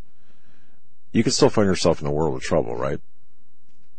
Oh yeah, because the intentional killing of a human being is a crime in all 50 states. It's called murder. And while you have a defense to that crime, you have to make sure that the police understand that there were two crimes that were being perpetrated at the time, the crime against you and your criminal act of shooting and killing someone is justified under the doctrine of self-defense, or the doctrine of justification. And so that basically takes away your criminal intent and leaves the crime that was perpetrated against you. But when police get a call, shooting in progress, they show up and they see a dead guy on the ground, and you standing there with your smoking gun, and they immediately think, well, gee, that guy just shot him. You know, he's under arrest for murder. And so you need to make some logical steps to ensure that those police know that a criminal act was being perpetrated against you and what evidence they need to investigate. Okay. And that only makes sense. Now walk me through this. I'm going to the convenience store. I'm in line. Some guy threatens to shoot the cashier. I'm armed. I pull out my weapon. He sees me. He lowers his weapon at me. I shoot him dead. Walk me through what happens, what I should do at that point. Just walk me through that hypothetical situation that could very well happen.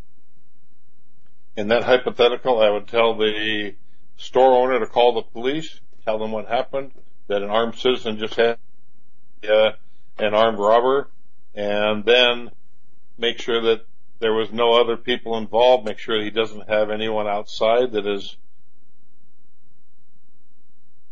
in fact, you want to do that before you call the police. Right. The clerk call the police. But then when the police show up, and they're going to get there pretty quickly unless you live in a rural area like I do, but if you did, then you probably wouldn't have a convenience store you were shopping at. So the police are going to get there pretty quickly. You don't want to have a gun in your hand. You want to have that back in your holster or sat down on the counter or something. And then you basically turn the scene over to the police. You were in charge of that scene until the police arrived. then you turn it over to them. And they now have the task of figuring out what happened and whether they need to arrest you. Okay. And you've seen these situations. You spoke about 18 where you were involved in, assuming, of course, that's what happens. The police get there. The scene is secured. You are secure in your person, your safety. The police, again, are on scene.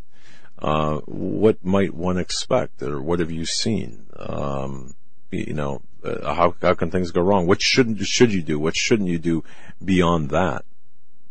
Or what shouldn't you say? Or should you, right away, say, give me an attorney? Yeah, I'm not everybody what they should do, except for that they need to get educated in this topic. As much as they need to know how to use a gun, they also need to know how to behave after a shooting incident. What I personally am going to do is tell the officer, listen, that man attacked me, he was robbing me, my life was in danger, and I had to shoot him. Sounds simple enough. That sets up the fact that, okay, he was the robber. Right. And so now, if there are other people around, I would make sure that the police officers knew that those other witnesses saw what happened, make sure they don't get away.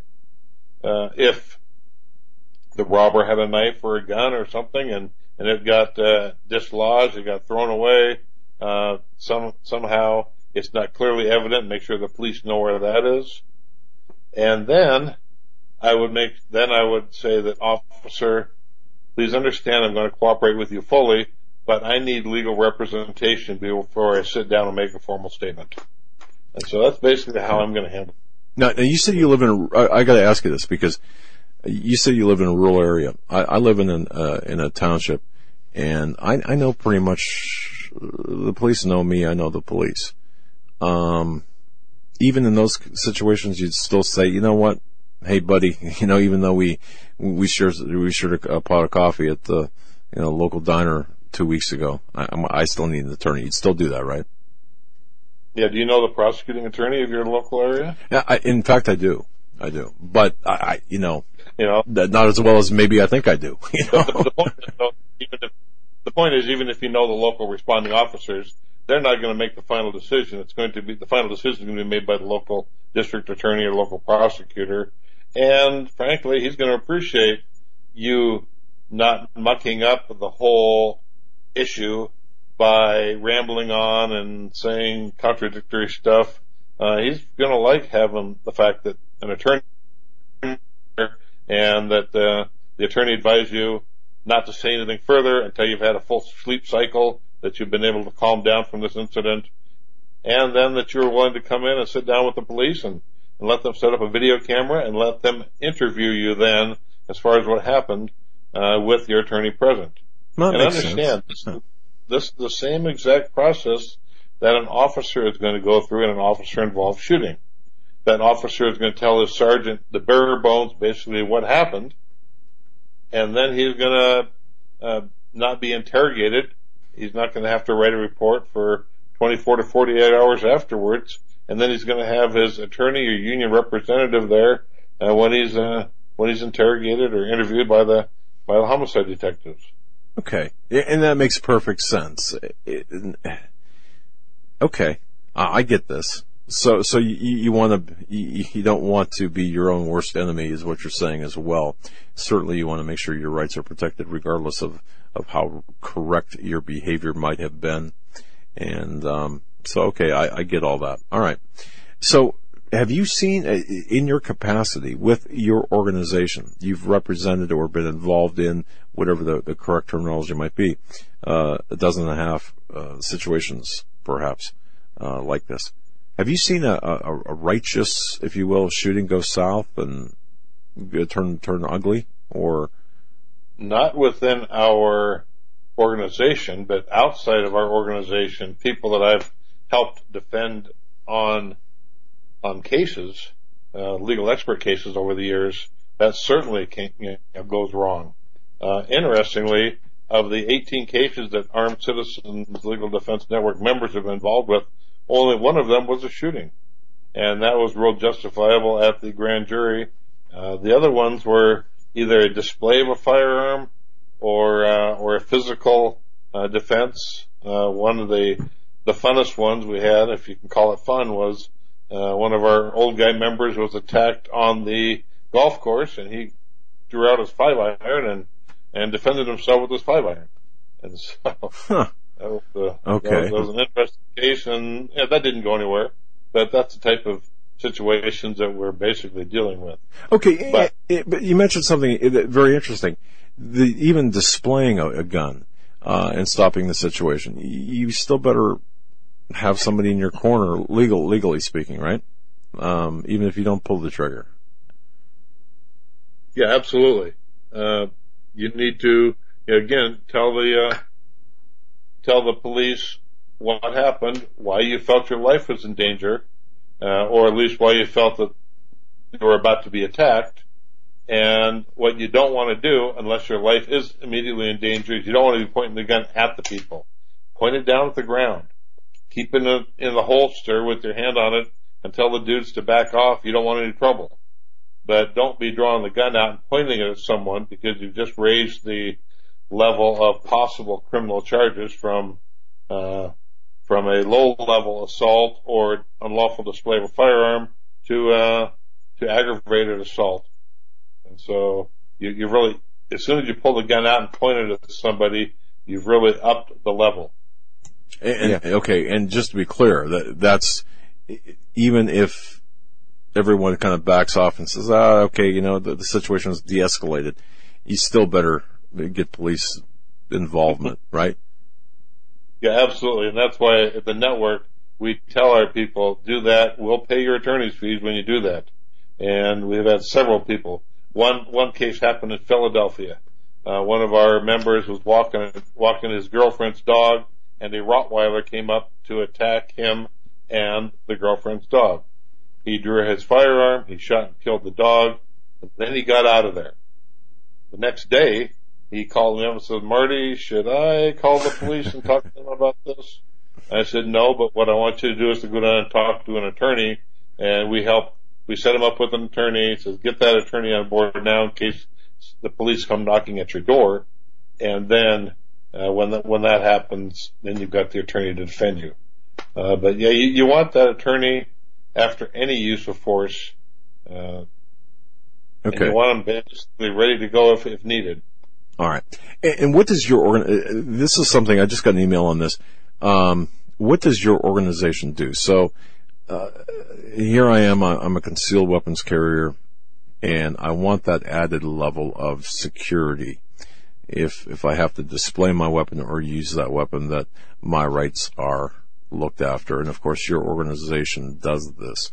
If you don't mind, just tell our viewers and listeners the benefits of your organization and what you advise your members do after a situation any situation with a firearm that we just described.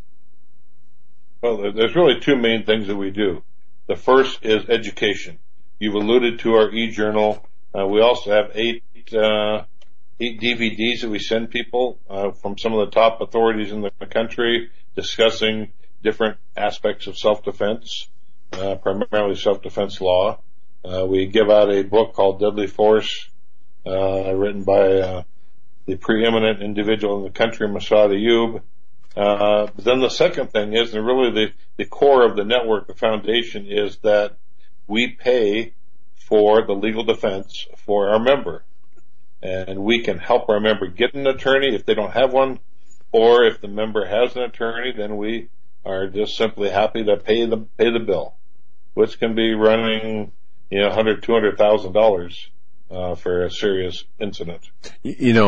Boy, do I know that. Not because of a case like this, but lawyer fees. It's a retainer. I know one of our best criminal defense attorneys in our area, just a retainer alone is $100,000. So yeah. Okay, that's the best. So it's a good insurance. Being a member of your organization is certainly good insurance in that case. Can I jump in here for a second? Please, yeah. Just want to make sure that people don't get the wrong impression. we don't sell insurance. We're not an insurance company. And so. Yeah, my apologies. Maybe assurance. How's that? At least for there me. You go. And we're really more like the AAA. You get broke down on the side of the road, you can call them and they'll come and send a tow truck. Got it. You get involved in a self-defense incident, you can send the attorney and pay for them. Got it. Perfect. Wow. All right. Anything else that we haven't covered? Anything that you've done, your organization's done, any stories that might have a moral that our listeners and viewers would benefit from that you'd like to share? Because I know that, I certainly don't want to talk out of school about any cases that you've been involved with, but anything that we need to know. Yeah, this really doesn't come from our members as much as just the other cases that I've worked on, but there's a couple things that really get people in trouble. One of them is if they've been drinking to the extent that they're fairly well intoxicated, and then they get involved in an incident. Juries hate drunks, and if you use a gun of self-defense after you've had a few beers or a few drinks, then you're going to have a hard time defending yourself in court. The second thing is that don't lie to anybody about what happened, because if you lie to the police in that initial interview or in a subsequent interview and the police find out you're lying, then the jury isn't going to find you have any credibility. And so how are they going to believe you? And you're going to have to tell them why you felt your life was in danger when you pulled out the gun or pulled out the gun and used it. And so if you've already been shown to be a liar, definitely not good. Got a problem. Yeah. To me, guns and alcohol don't mix, and it's like fireworks and alcohol. Yeah. Hold my beer, watch this. It doesn't work that way. Yeah. Okay. Marty, let me ask you this. We see even more frequently in our society today, areas and businesses that have gun-free zones. Say you're concealed carrying and you go to a plaza, for whatever the store is, and you see one of those labels that says, this is a gun-free zone. Do the people who are concealed carrying have to abide by the rules of those businesses? It depends on the jurisdiction. If it's a criminal act to walk by one of those signs, then you shouldn't walk by the sign while you're armed. Yeah. Wow. Okay. Man, thank you for addressing this, because, where we live, it's just a sign. But where we were, I think it was in Illinois, there was a sign and it cited a municipal law. Yeah. Okay. And I'm thinking, well, there's two different. Yeah. Around here, you just have the guns with the circle and X, with it crossed out. No, not citing code. But yeah, the hotel we were at did cite code. Yeah. But I was wondering, how, if it was legal for even businesses, if it's a constitutional right to own and carry firearms, how could a private business deprive you of that right, regardless if you're on their property? I just didn't understand how that could be a criminal offense. And if you had to listen and abide by those, I can understand schools and hospitals and whatnot, but just random public businesses, I guess. So you're saying it's a jurisdictional issue, or Well, it's a jurisdictional issue as far as what type of violation you just did. If you see the sign there and it's citing a statute, then your walking onto the premise is a criminal violation in itself. But if you just see the no guns allowed sign without a statutory reference, then you're at least criminal trespassing. If you should have known that you were not wanted on that property, then you violated the trespassing laws and be arrested for trespassing. I have a philosophy in my life, and it's worked out pretty good for 60 plus years, is I don't go where I'm not wanted. And case in point, we've got $1.3 million in the bank, and so we spread that money out amongst several different banks up to the $250,000 FDIC limit. Well, one day I'm walking into this bank and they put up a no guns allowed sign on the bank. And so I go in there and I tell them that I want to withdraw $250,000 and I want a check right now, and I'm going to go put it in a different bank, one that doesn't not want me there, or one that wants my money there and doesn't mind if I've got a firearm on. And so I just don't go places where I'm not wanted. Thank you for saying that. Did they give you any trouble? Yeah. How'd they respond? They had to ask you why. Well, why? They wrote me a check. But okay, because to me, that's a lot of money to me, and I'd be saying, come on, man, but wow, okay. But see, if everyone did that, we could put these places out of business, or at least change their minds, right? I mean, that's what we need to do. Exactly. We're seeing it in some of the situations now. For example, Dick's Sporting Goods. Yeah. Where they came out and decided no more gun, no more assault weapons. They're not going to sell any more assault rifles, whatever assault rifle means. And so they're now, being boycotted by most pro-gun people that understand the issues. And that's what we need to do. I mean, it's that simple. Fantastic. Well, Marty, all right, you've taken us right, it's hard to believe it's an hour. You've taken us right to the top of the hour here with just about a minute to spare, but we want to thank you for your time. Very interesting situations. When you think about all of this, it's, this stuff ain't as black and white as people would like to think. I want to thank you for, number one, thank you for you and your wife for your organization. Thank you for the services you provide, and my goodness, thank you for the wonderful writings in your e-journals. And I would urge everyone to visit your website, armedcitizensnetwork.org, and join, because I hope not, but maybe if you need that assurance, that legal assistance, this is the place to go. For more information, armedcitizensnetwork.org. Thank you. Just want to say thank you for your time, my brother. Appreciate it. Very welcome, and I appreciate being here, spreading the word. All right, sir. Well, you and your family have a great evening, and thank you again for your gracious gift of time.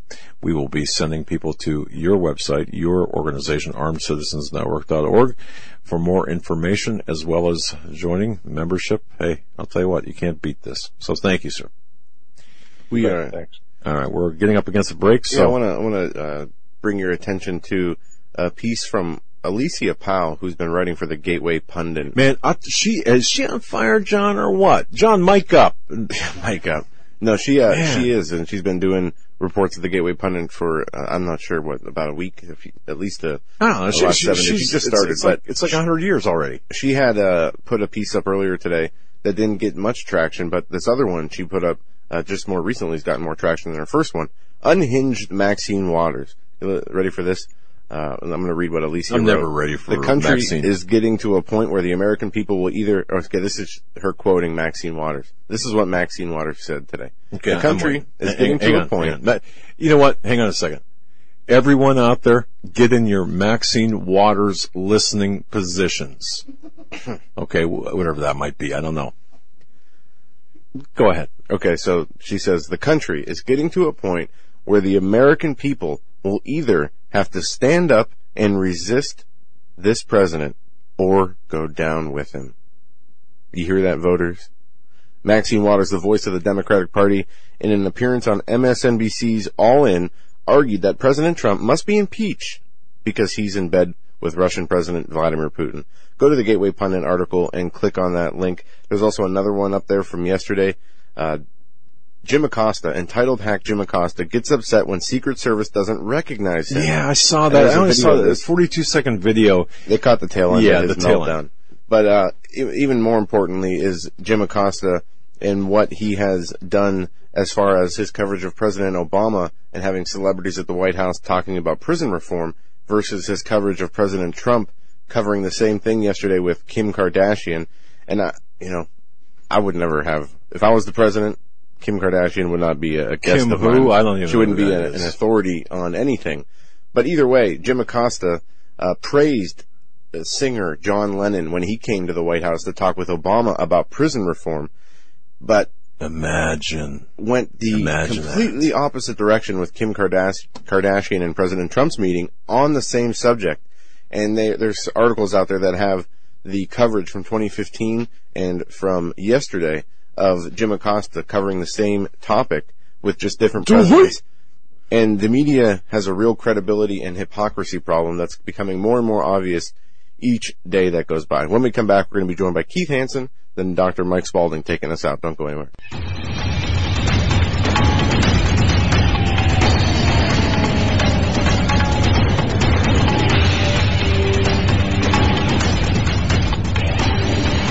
And welcome back to this Thursday edition of the Hagmann Report. Each Thursday, we have been joined by Keith Hansen. He's the host of the Keith Hansen Show, and we have a number of interesting things to talk about tonight, including an event that was put together just in the last few days involving us, Keith Hansen, and Coach Dave, that we're going to be talking about today. And it is upcoming. It's just right around the corner. Yeah, folks, lean in.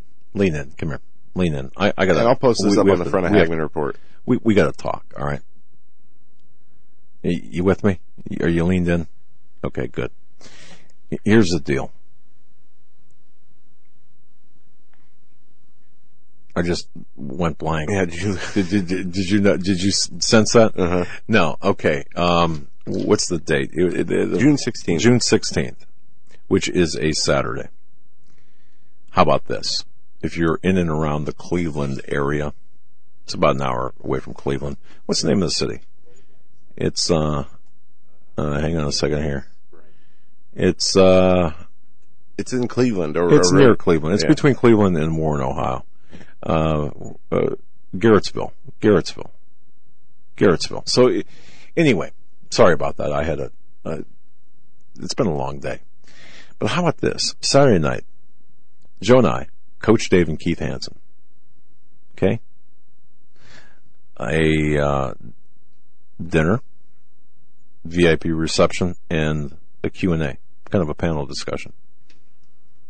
I'm going to put this up on the Hagmann Report right now. And then, for 24 people, on Sunday, I want to get the name right of this, because I don't want to screw this up. You know what? I'm going to have Keith discuss this. The firearms training on Sunday. He's on with us. Is he? Yeah. Okay, good. I don't have to stall anymore. Keith, help me out here, will you? Actually, your stalling was really helping me because I was able to stop the bleeding. Yeah, I was chopping garlic and my phone rings and I look down and did I put a kitchen knife right through my middle finger. Okay. Well, first of all, tie a tourniquet around that. Or, you know, it's not. I've done the first thing in combat medicine, which I've stopped the bleeding. There you go. Well, at least I think I have. I've got it wrapped up in a whole bunch of gauze here. So, I mean, are you okay? I mean, I'm being serious. Are you all right to continue, or yeah, I'm fine. I don't want you bleeding out on air. I mean, no. I mean, if I start to get a little woozy, I'll let you know. No, I've got I've just got it wrapped up right now, and I've just got pressure on it, so it's not bad. It just hurts like a. Yeah. I mean, it hurts like watching Democrats win, so. See what I did there? Yeah, like I saw what you did there. Yeah, all right. Yeah. So we started out the program, or started out this part of the program talking about the event, and my apologies, okay? If you could have been with me the last 48 hours, okay, first of all, you'd want to shoot me, okay, because it's been really ridiculous the last 48 hours, but I got to tell you, folks, we've been kind of playing phone tag. But anyway, so we started out by talking about the event that's planned. So if you want to just, if we can hand it off to you, and if you want to talk about this. Yeah, absolutely. First of all, I want to say it was great to hear Marty Hayes on your program. Marty and I go back a number of years. I've actually interacted more with his wife Gila than I have with Marty specifically. But what a great operation that they run over there, the Armed Citizens Legal Defense Network. Great group of people over there. Very helpful. Lots of information. They have a lot of. I mean, it's a clearinghouse for really good information. So glad to see that you and Marty were able to connect. Yeah, I thought of you, and it was really because of you that I brought him on in terms of. I remember our time together vividly. You're teaching Joe and I, which I got to tell you should have gotten hazard pay. All right, never have. You guys did well. No, you guys did well. Just muzzle you all the time, but it's things you don't think about. But what happens afterwards. So thank you. But anyway, and I have the registration page, Keith, up on the front of Hagmann Report. For this event. So this is basically what we're doing. Doug, you and I talk quite a bit off air, and I talk with John Robertson, your producer, off air quite a bit. We're talking about it, and I every time I come on, I have a lot of people that get in touch with me through social media and say, "Hey, listen, I really want to do one of your classes. Are you going to be in my area?" And so I was talking with you, Doug, about this. I was saying, I got to get up to Ohio and do some stuff. And I said, when we get there, you and I got to grab dinner, and we'll get some people together and do dinner. I said, you know what? Why not turn this into, let's do a town hall forum. Let's get a bunch of people together, and you and Joe and myself and Coach Dave and a couple of other people. Let's get them together and let's do an evening with event. We'll get we'll find a hotel, get a nice dinner planned out, and have a group of people that come out, and it's dinner and a candid conversation. We do a town hall style forum panel discussion, and then the next day I can do 24 people in my what's called the ACT race, or the Armed Citizens Response to the Active Shooter Event program. That's the for the armed citizen. If you ever find yourself in a active shooter situation, what do you do? How do you handle the situation? What's the understanding of what you can and can't do legally? And then most important is, how do you triage gunshot wounds? How do you use tourniquets? How do you use hemostatic agents and gauze and all of that stuff? And so this has become a very, very popular program. And every time I talk about it, or we talk about firearms training on air, I get a lot of people that ask. So you know what? I said, let's you and I talked about it, and we decided let's make a weekend out of this thing. All right. So, yeah, we're still in the process of trying to put everything together in terms of locations. Now, the range where we're going to do the class is in Garrettsville. And so I have 24 people, I have 24 slots open for that. So there's a registration page that is set up. If people are interested, there's no obligation, but if you're interested in getting more information within the next couple of days about exactly where the hotel is going to be, where we're going to do the dinner and the panel discussion, and more information about the Armed Citizen Response to the Active Shooter class, if you go to, and on this, it's on your homepage, but there's no www in the address. It's just Hagmann, HAGMANN .eventbrite, BRITE.com. And so you go there, there's a little bit more information, just recaps what I talked about here. You can plug in your email address. We don't sell the email addresses or anything else like that. It's just strictly so that way we can communicate with you about the event. And I'd love to meet a bunch of people who tune into the program on a regular basis and appreciate what you and Joe and myself and Coach Dave and everybody else that you have on the program, what we bring to your listeners. We want to bring that live and in person. All right. Now, can people, just to be clear, there's 2 days, the Saturday, the 16th, and Sunday, the 17th. By the way, the Sunday, the 17th is Father's Day. And there's a lot of dads out there would love to get this for a gift, or have this for a gift, or spend the day. So I can't think of a better way to spend Father's Day than that. But so just to be clear, Saturday is the town hall reception. Coach Dave, Keith Hansen, Doug, and Joe Hagmann, and then Sunday is the firearms training. Can you have? Do you need to go to both, or can you have either or? No. What we and when you do the registration, you can click specifically on what it is that you're interested in. You could do the dinner only, the dinner in the forum only. You can opt to do, and again, there's no obligation. You're just saying, this is what I'm interested in at this point. I want more information on it. The way that we're looking at it is from 5:30 to 6:30, there would be a VIP cocktail reception. That would be a meet and greet, and it would be a smaller group of people. The dinner would start at 7 o'clock. That would, wherever we ultimately decide where we're going to do this. 7:45 is when we would start the panel discussion. We would run that for about 2 hours. So you can do the dinner and forum only. You could do the VIP cocktail reception and the dinner only, or you can do the shooting class only, or you can do all three. You can do the VIP cocktail reception, the dinner and the forum, and the shooting program the next day. Awesome, and it sounds like it's going to be a lot of fun, Keith. I know, just from, as my dad said earlier, our own experiences doing the firearms training with you, in that time that we spent together, you learn so much. I mean, it's very hands-on. You learn not only the mechanics. I'm not sure how much different this active shooter training is than what we did. I think we just did the standard. This is significantly different. It goes into a completely different curriculum. Is there any physical restrictions, or I mean, is it a high-paced, highly active type class?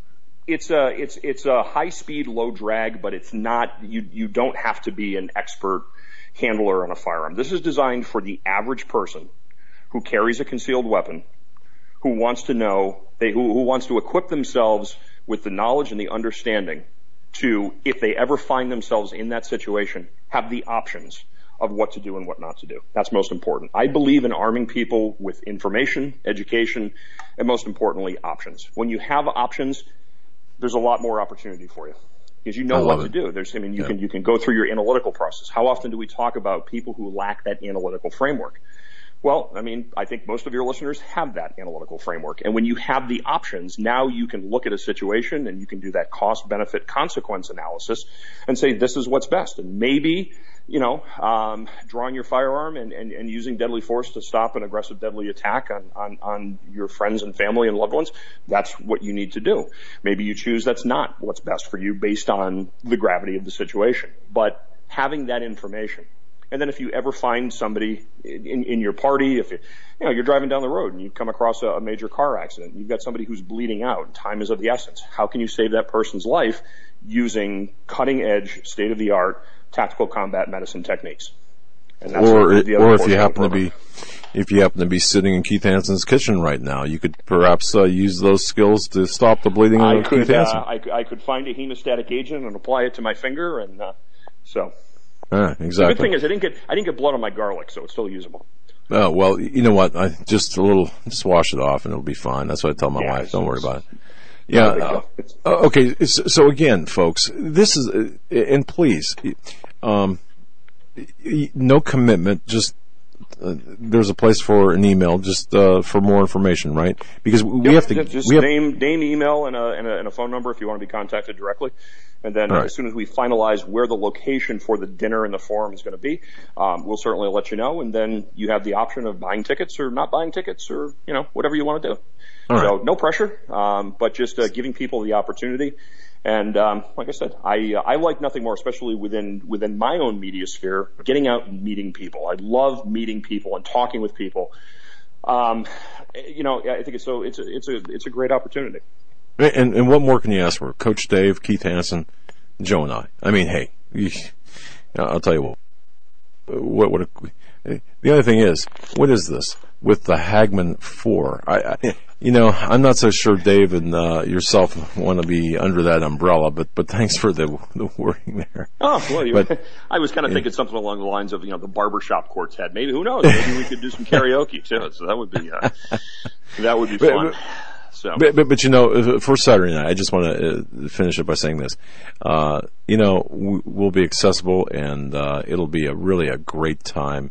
And if you've ever wanted to spend some quality time with Keith Hansen, Coach Dave Dobmeyer, or even Joe and I, for whatever reason that might be, definitely turn out for this, or definitely send an inquiry.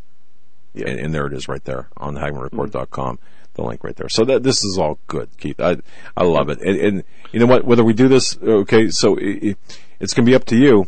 We may not do this if we don't get any response. If you don't like, but I mean, I'll still, even if we're not doing the dinner, if I have the people to do the class, on Sunday the 17th, certainly be happy to do that. And, one of the things too, and I was talking with Joe about this earlier, off air, and, we were talking about the need for fellowship, especially right now, because one of the things, and John and I actually were talking, it's funny, when I was talking with Joe, John buzzes in. And so between the two of them, I had a chance to talk to both about what is happening right now in our country, in our society, in our world. And I got to tell you something. This is really, I've never felt like this before. I really haven't. This is unprecedented. I'm seeing even people on the right side of the aisle really starting to behave in this every man, every woman for his or herself mentality. And, you know, I don't know what this means. I haven't really had a chance to sit down and to chew it over and run it through my own analytical framework, but I just don't like the feeling. I feel like we need like-minded people closer and more accessible than ever before, because I really think that just the pace of the lack of civility is ramping up, and I think you need look no further than what happened this week between the Roseanne Barr situation and now this Samantha Bee, which I certainly tackled on my show this morning. And the disparity and the double standard that exists between the way that leftists handle people who attack leftists and the way that leftists handle their own when one of their own attacks somebody who the leftists disapprove of. I mean, and you know, listening to that, I'm sure you heard the Samantha Bee audio clip. Yep. Sadly, yes. To listen to the way that the audience members reacted and cheered when she made that unbelievably tasteless and abhorrently derogatory comment towards Donald Trump's daughter. And then, as if that's not enough, to now suggest some type of incestuous sexual attraction. Well, go put on something low cut and go ask your daddy. You know, this shows the depths of depravity and the complete and utter moral bankruptcy of these people. But yet they're cheered on, and nothing will come of Samantha Bee. Now, of course, she issues today her obligatory apology. Well, you know, I kind of realized that was wrong, and I'm deeply sorry. No, you're not deeply sorry. You're going through the motions of making the obligatory apology, so that way there you can say, well, hey, you know what? Now, here's where I'm going to contradict myself. I've often said, and I maintain this, I believe in freedom of speech, period. There's no but in that. I believe in freedom of speech. You have the right to say what it is that you want to say. But you know what, damn it, I want a friggin' eye for an eye. Because I'm sick and tired of capitulating. I'm sick and tired of watching people who are good, honest, moral, ethical, responsible, hardworking people make one mistake on social media and get everything stripped away from them. Yet morally bankrupt, baseless leftists operate with impunity. Damn it, I want my pound of flesh, Doug. I'm tired of this. I want an eye for an eye. I'm sick and tired of turning the other cheek. It's no longer time to turn the other cheek. Now it's time to hit and hit back twice as hard. You must have been at the same dinner table I was at tonight, because I was saying the same thing. And this is not a freedom of speech issue, really. Is it? I mean, it's not. Well, I mean, it shouldn't be. You have the right to say what it is that you want to say. On your radio show, on my radio show, on my television show, we're constrained by the FCC. There's certain things we cannot say. Right. Aside from that, and again, if you want to use your First Amendment right to make yourself look like a total ass, I support that. If you want to go off on a tear, you know, with racial rhetoric, and listen, I'm not going to agree with that, but it's your right to say it. But here's the thing. Whether you're a Democrat, a Republican, a leftist, a progressive, I don't care what label you attach to yourself. We have this concept in this country called equal justice under law. Now, that's not an advocation for equality in the social justice progressive sense of the term. Equality is evil. There's no question about that. But when it comes to the administration of justice, when it comes to the administration of penalties or sanctions or consequences, no, there should be equality. If you're a Democrat and you say something, well, then listen, this is what's going to happen. This is what should be expected of you. And if you're a Republican, a conservative, whatever it is, again, whatever label you want to self-attach, what's good for the left should be good for the right. All right, if they're not going to self-impose that, then you know what? It's about time we start. Okay, let me see if I can articulate something, a concept here, and maybe you can explain it. I'm going to try my best to not muck this up, okay? Shoot. You know, I was talking to my wife. I said something to the effect of our show or Samantha Bee. It doesn't matter. Your show, Samantha Bee's show, our show. People aren't forced to listen. And what I'm seeing take place today is instead of not listening to your show, our show, Samantha Bee, whatever, the people out there want to shut us down, not shut us off. Right. Okay, that's a problem. I remember, I think it was the first or the second show that I ever did with you, and we talked about this. If a Democrat, I don't want to say Democrat, I got to stop. I really am striving not to use that term anymore, because the Democrats of today, they're leftists, they're statists, they're progressives, they're not Democrats. They're Marxists. JFK was a Democrat. Yeah, exactly. The leftists of today, if there's something that leftists like, then it should be mandated and taxpayer funded. If there's something that progressive statists, whatever, don't like, then they want to ban it so nobody can have it, nobody can enjoy it. That's it. If I approve of it, listen, we think abortion is great. I don't, but I mean that's their message. So they want to make sure that it's constitutionally mandated, it's protected in the Constitution, and it's federally funded. It's taxpayer subsidized. But if it's something that they don't like, for instance, conservative programming, well, I don't like that, therefore nobody should have access to it. Nobody should be exposed to it. We have to undertake the process of protecting other people from that which we deem offensive or immoral, which again, I am never going to get lectured by a progressive on what is and is not moral. Don't lecture me about your morality, because you don't have any. That's right. And you just said it best, Keith. These are the same people who have no morality, are the ones that are being the morality police in our society, and they're only holding their opponents to those standards. And they will seek out those who have personal experience with this. We talked about this with the high school principal 2 weeks ago. They will seek out individuals who have even a secondary or tertiary degree of separation from the topic that they're discussing, and then they'll parade that person around as a 100% vessel of absolute moral authority, and God help you if you question that person, because now you're victim blaming. Yeah. Now you're attacking the victim. Now you're attacking somebody who went through this. Same thing with this David Hogg punk. Man, I can't wait for this kid to get hit by a dump truck. I really can't. It can't happen soon enough. Did you see about the sheriff's deputy now who dared to make a comment about him on social media? And so now what happens? Well, now this deputy of 23 years is potentially losing his job, potentially. And Keith, what did he say? He made a joke about the Publix die-in protest. Wasn't it about some lady? I hope an old lady, steers her car in the wrong direction or something like that. I hope. Something to the effect of, I hope an old lady doesn't wind up steering. But wait a second. So you, just to be clear, you got a sheriff's deputy here. Yeah, in Florida. Right.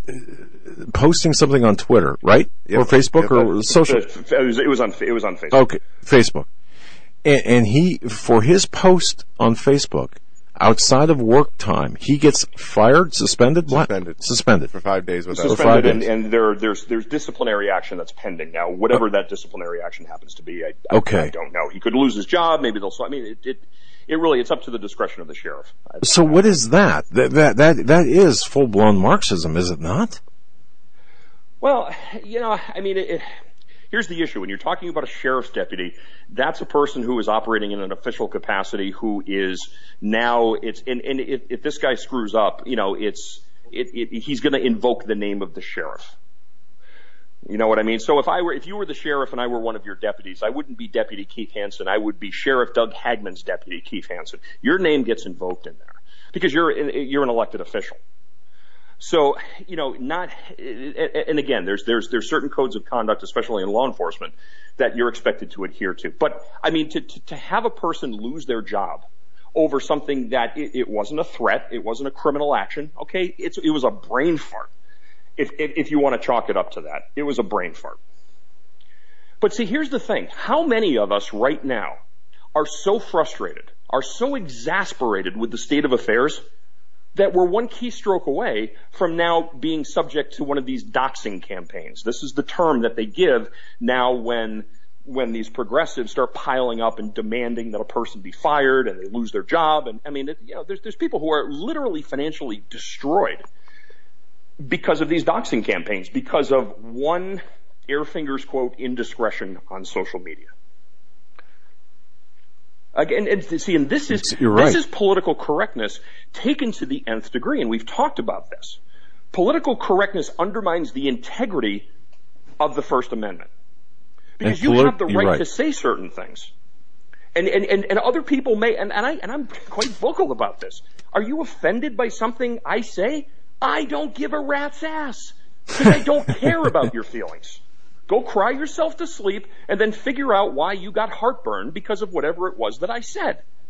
Okay? There you go. I have the right to express myself, and you have the right to be offended. But political correctness now says, oh, you can't do that. Political correctness now says, well, you may have the First Amendment, but now we're going to create an environment where you're not so much worried about your First Amendment rights, you're worried about preserving your livelihood. There it is. There it is. And that is where we're at today, and that is a huge problem. And Keith, thank you so much for articulating that in a way that I could not do. We're at the end of the segment together. I know, wow, these go very fast, which tells me you need to be going to our website and clicking on the link and getting information about Garrettsville, Ohio, spending some time with Keith Hansen, Dave Dobmeyer, and Joe and I. Please do that tonight. If you're anywhere near Cleveland, Warren, Ohio, please do that.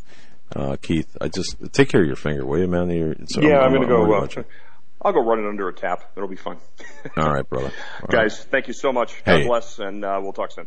All right, brother. Thanks. Be well. All right, folks. Keith Hansen, you really want to go to this. You're really going to want to spend some time with us. It's up on Hagmann Report. Yeah. Again, Garrett, I just want to be clear here. It's midway between Cleveland and Warren, Ohio, Garrettsville, Ohio. You got Saturday night. You got a dinner, VIP reception. Sunday, of course, you've got the firearms training course. Which, by the way, I cannot recommend it. Keith is astounding. To see him in action, it's worth every cent. So if you want information, it's on HagmannReport.com. Thank you, Joe. It's on Hagmann Report. So if you're, come on, join us. You can either go to the Saturday night reception with the four of us, or the firearms course, or both. Yep. So, all right. We'll have more information on that and promote it. Yeah. Each day this week. So go there to Hagmann Report for the info. We'll be right back after this.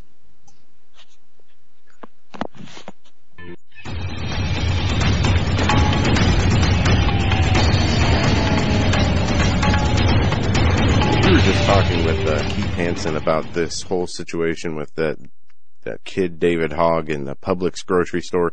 And if you remember last week, the die-in at the Publix store organized by David Hogg, where he wanted the grocery chain to donate $1 million to the Parkland Shooters Memorial Fund.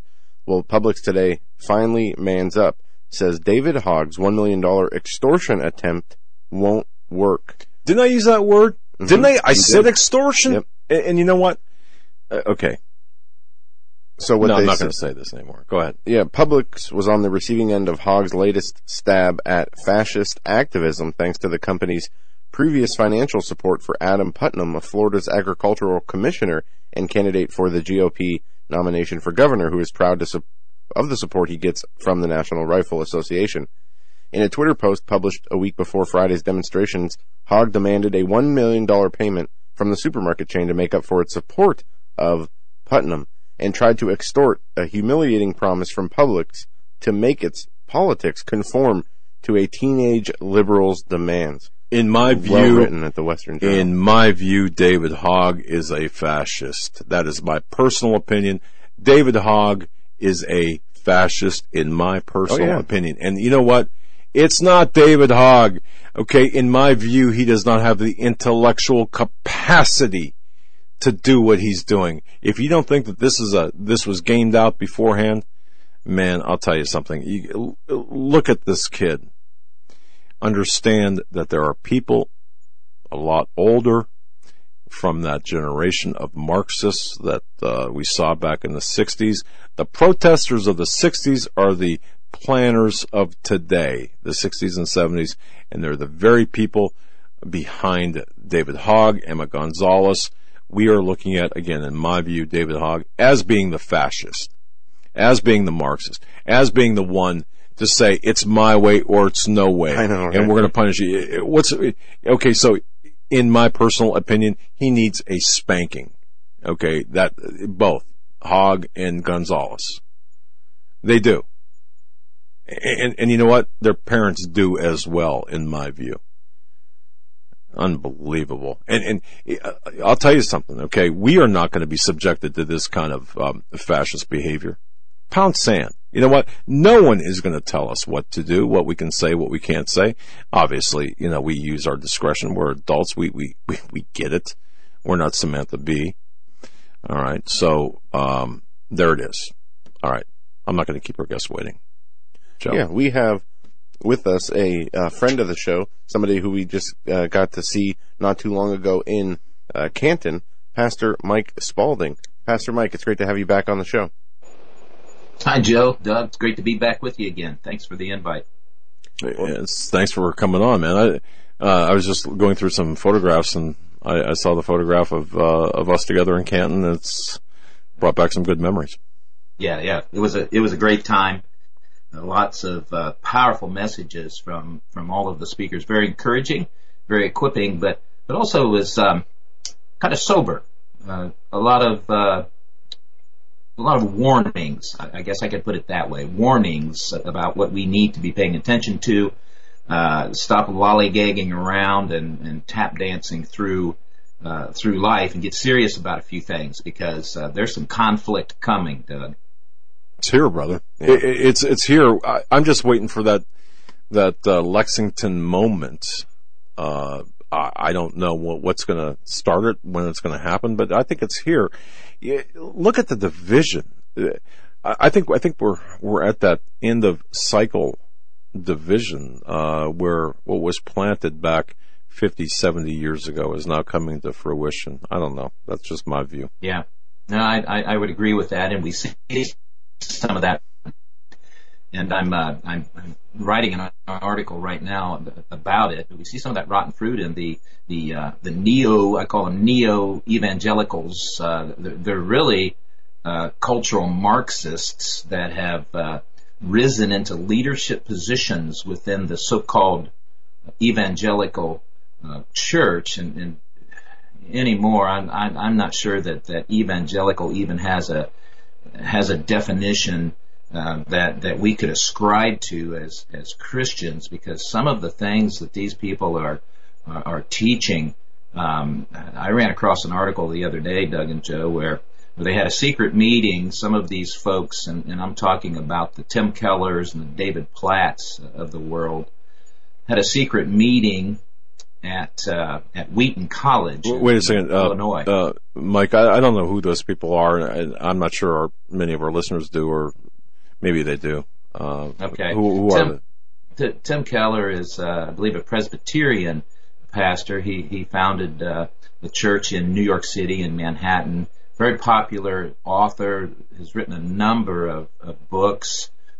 Sought after speaker. David Platt is with the Southern Baptist Convention. He was a church pastor, and now he's part of the, I believe it's the Religious Ethics Committee, some kind of department within the Southern Baptist Convention. And so they're very popular pastors and speakers within their movement, certainly, and across the broader Christian community. So what they have to say and the positions that they take carry a lot of weight. So they met, invitation only, Doug and Joe. This was an invitation only meeting at a Christian college. Wheaton College claims to be a Christian college. And the topic, this is what frustrates me and many others. The topic was, how can we steer conservative Christianity? How can we steer evangelical Christians away from supporting President Trump? And wow. Yeah. So what they've said, what they've talked about, some of the they're big on social justice. They're big on all of the planks that would fit perfectly within a cultural Marxist worldview is what they push. They're pro-gay, homosexual, pro same-sex marriage, all of the things that historic and Orthodox Christianity would stand against. They are for. And so we live in some very, very interesting, we could say troubling, but I've said this to other people, Doug and Joe, interesting times are exciting times that he, in his wisdom, determined that we would be alive during these times. And here's the reason. Because we'll do something about what's happening.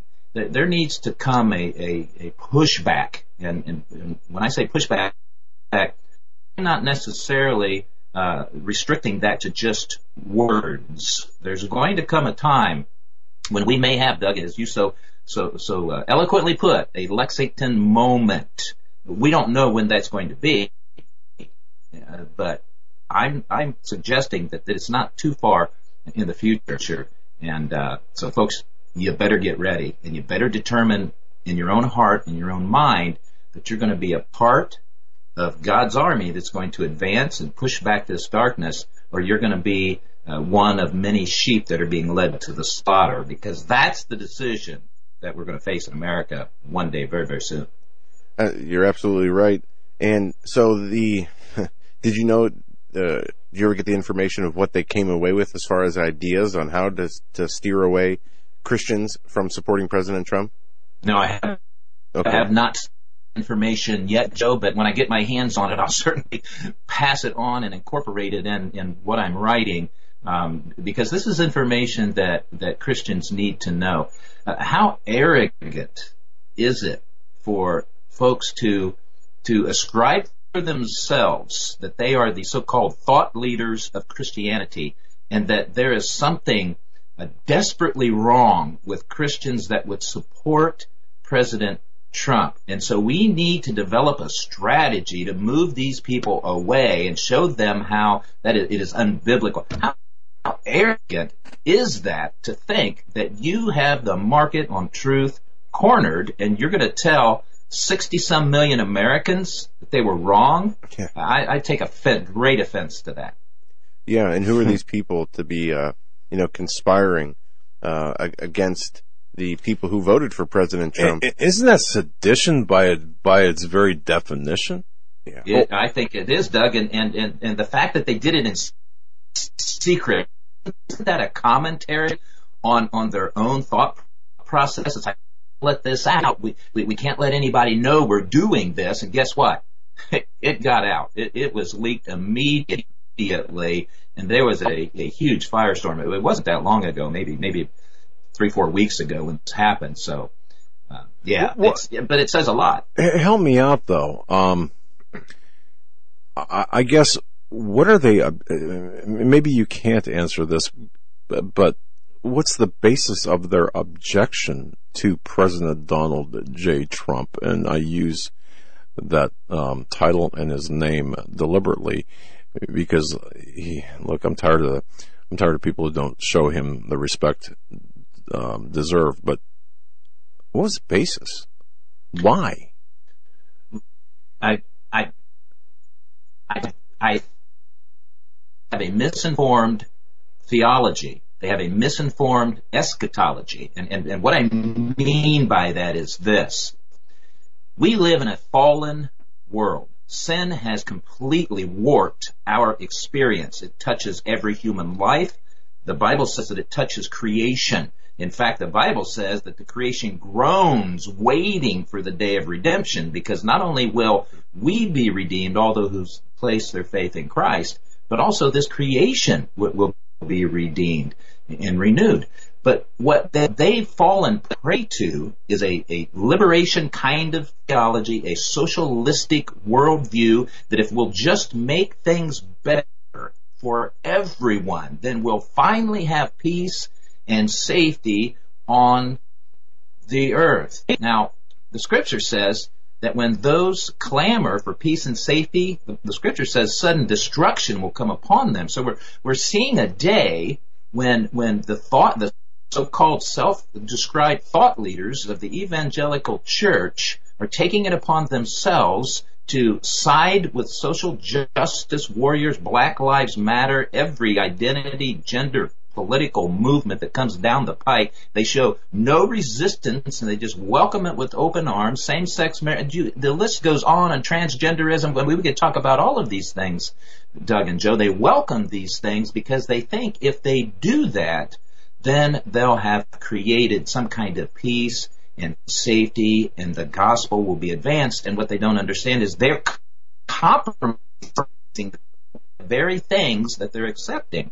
So these people have lost any understanding of orthodox theology, and it's about time that those of us who understand what's happening, who have eyes to see, ears to hear, stand up and tell them that in no uncertain terms, and dismiss them from the platform. They're not speaking for me. They're not speaking for much. They're not speaking for the remnant body of believers. They are brushing right up against apostasy, Doug and Joe, in my view.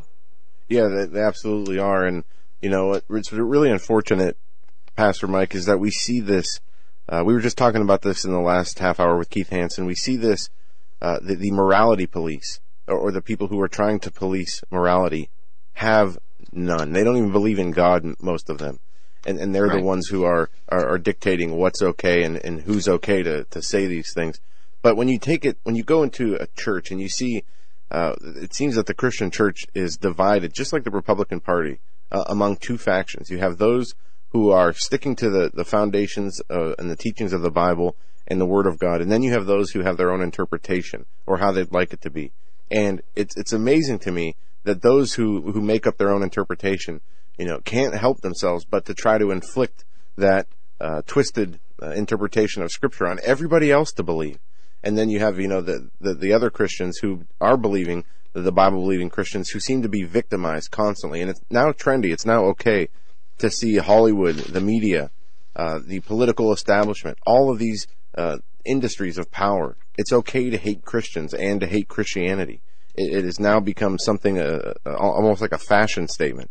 And it's setting up an environment where we can see in what the end times, what it talks about in the Scripture about these end times, about Christians being persecuted just for believing in Jesus and not wavering from that belief. This atmosphere is setting up the conditions to where we're not too far away from seeing these people being able to inflict that damage on the church that is talked about in the end times. Yes, that you're absolutely right, Joe. I'm teaching through the Gospel of Mark on Sunday mornings at the fellowship that I pastor, and we've just finished chapter 8 in Mark's Gospel, and the first scene event of chapter 9, and that's exactly what Jesus told the disciples. In fact, it starts off with him asking them, "Who do the people say that I am?" So he did a pop quiz on them and wanted to gauge the depth of their understanding, because at this point they had been with Christ for 2 years. In fact, it's just a little more than 2 years at that point. So they were a year away from the crucifixion, and so they had traveled with Christ. They had seen the many miracles that he had performed, and heard his teachings, one-on-one discipleship. And so he asked them, pop quiz, "Who do the people say I am?" And so they said, "Well, you know, the prophets, Elijah and Jeremiah, and of course King Herod thought he was John the Baptist resurrected." But then he zeroed in and he said, "But who do you say that I am?" And that's when Peter made his great profession of faith. "Well, you're the Christ. You are the Christ, the Christos, the anointed one. You are the Messiah." And from there, then Jesus said that you're absolutely right, and he began to teach them that the cross was coming, that the crucifixion was in the very near future. That's when Peter jumped in there and said, "Oh no, that's not going to happen, Lord." And Christ rebuked him for that. He said, if you try to stop God's plan, you're on Satan's team, essentially, is what he said. And then he went into this short discourse about, listen, the Son of Man is going to suffer. And if you follow me, that's your plight too. you're going to suffer as well. And so that says a lot about where we're at as a church today, that we have so many people thinking, well, no, we should have the best of everything, and we should never have trouble or conflict or any of these things happen because, after all, we're the king's kids. Well, the problem with that is that's not biblical. So to your point, Joe, we are in those days when it's already happening in other parts of the world. We have brothers and sisters being murdered today for no other reason than that they profess faith in Jesus, and their heads cut off, they're being stabbed or bludgeoned to death. All over the world, this is happening right now. So Americans, we're in this cocoon, it seems like, where we're isolated, insulated from these things, and there are not many churches that talk about these things, Doug and Joe. Now we do every week. We pray for a specific church in a persecuted nation, and I try to get a little bit of what's going on in that nation and why people are being persecuted. I was talking with Bill Salas Tuesday, and he was talking about the underground church in Iran, and he said, the church there is exploding. They've got a satellite station that the mullahs cannot stop people from receiving, and they're able to preach the gospel in Farsi, and the Iranians are receiving Christ in astounding numbers. And as we talked about that, I said, yeah, but here's the thing. Every place where the church is exploding in growth, it is doing so because it is under the sword of persecution. Here in America, we live in this Disney World environment where we go to church, and if the service runs over 5 minutes, we're all in a tizzy and upset with the pastor or whatever. It's reality. So yes, persecution is here. It's coming to America's shores. And again, my point to folks is we better get ready for it. You better resolve in your own mind what you're going to do when that time comes, because, and Doug, you said it, we may very well live to see. Yeah, exactly. Yeah, just the last word cut out on me. I didn't hear what he finished with, but no, it's, I want to ask you this, Pastor Mike. We were talking about the Roseanne incidents and the Samantha Bee. How much of this, and this is one thing that I don't think many people see through, but the hatred that these people have for things that are good, like, even what who the president represents in the American people, but more so the Christian community. How much of this hatred that we see, toward the president, do you think is actually because of the Christian support that he has, because of his own faith? Yeah.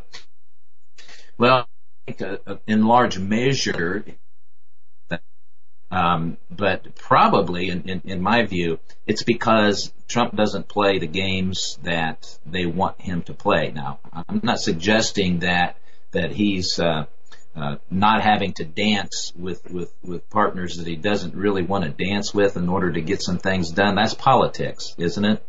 I mean, that's just the reality of it. But he's not playing by their rules, and that infuriates them. Mm-hmm. It infuriates them to the degree that they're willing to pull out all the stops. Now, the hatred that you're talking about, Joe, the level, I've never seen this before, and Doug, I don't think you have either.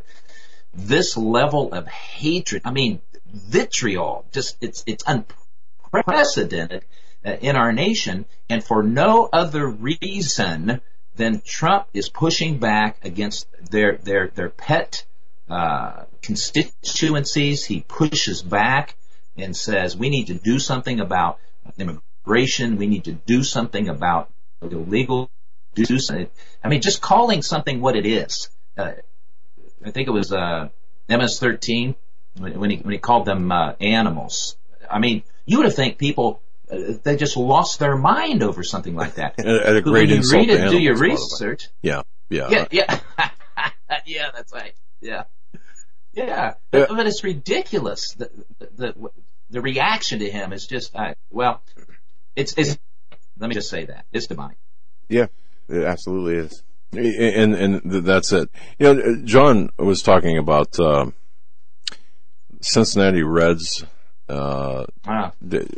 What's going on with that? If you're a sports fan out there, you might be interested to hear this. You want to mention this, or is this a wrong time? Yes, I do.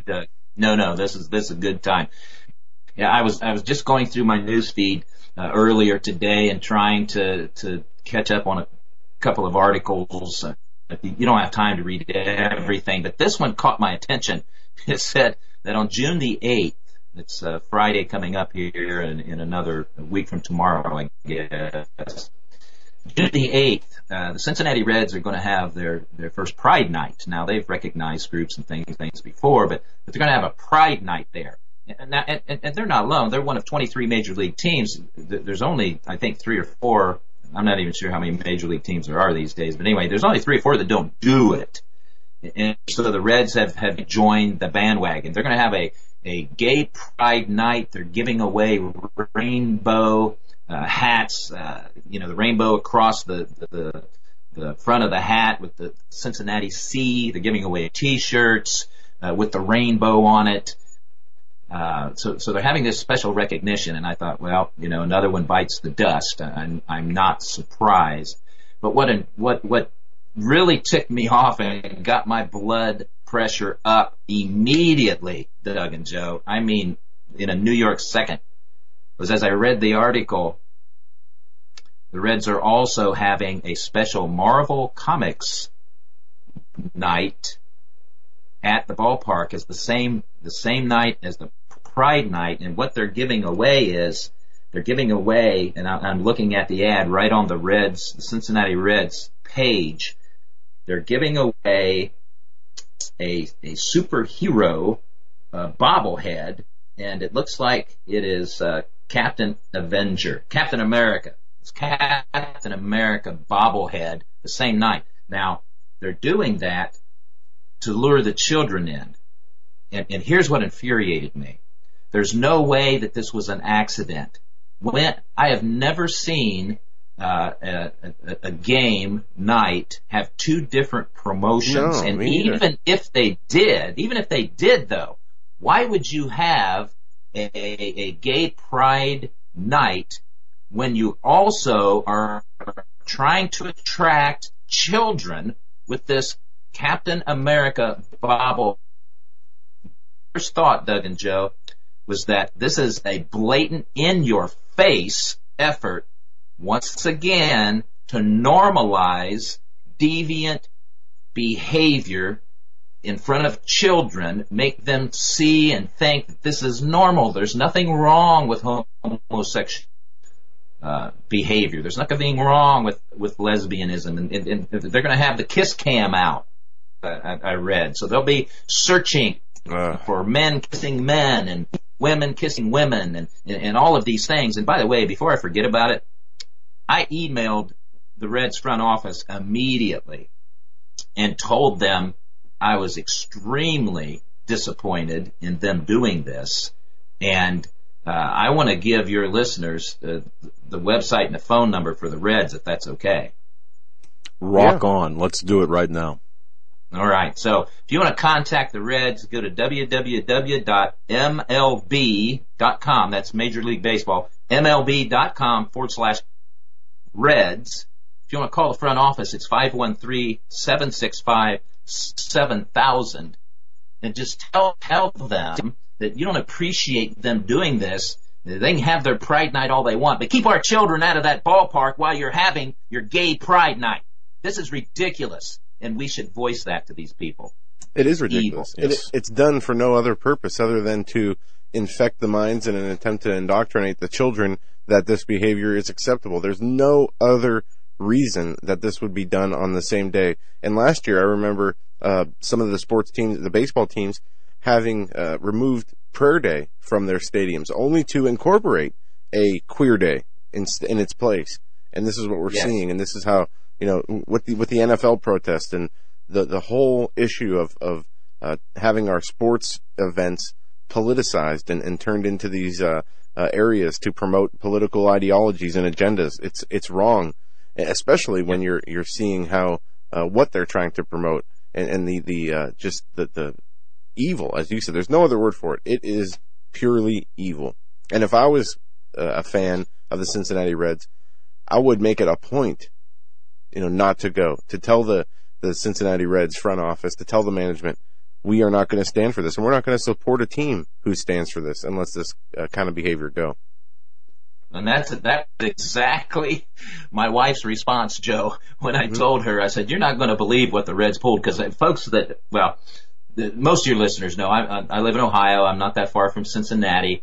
They were my childhood team growing up. I know all the players, all the Hall of Famers. But when I told my wife, Kathy, that, she said, well, guess what?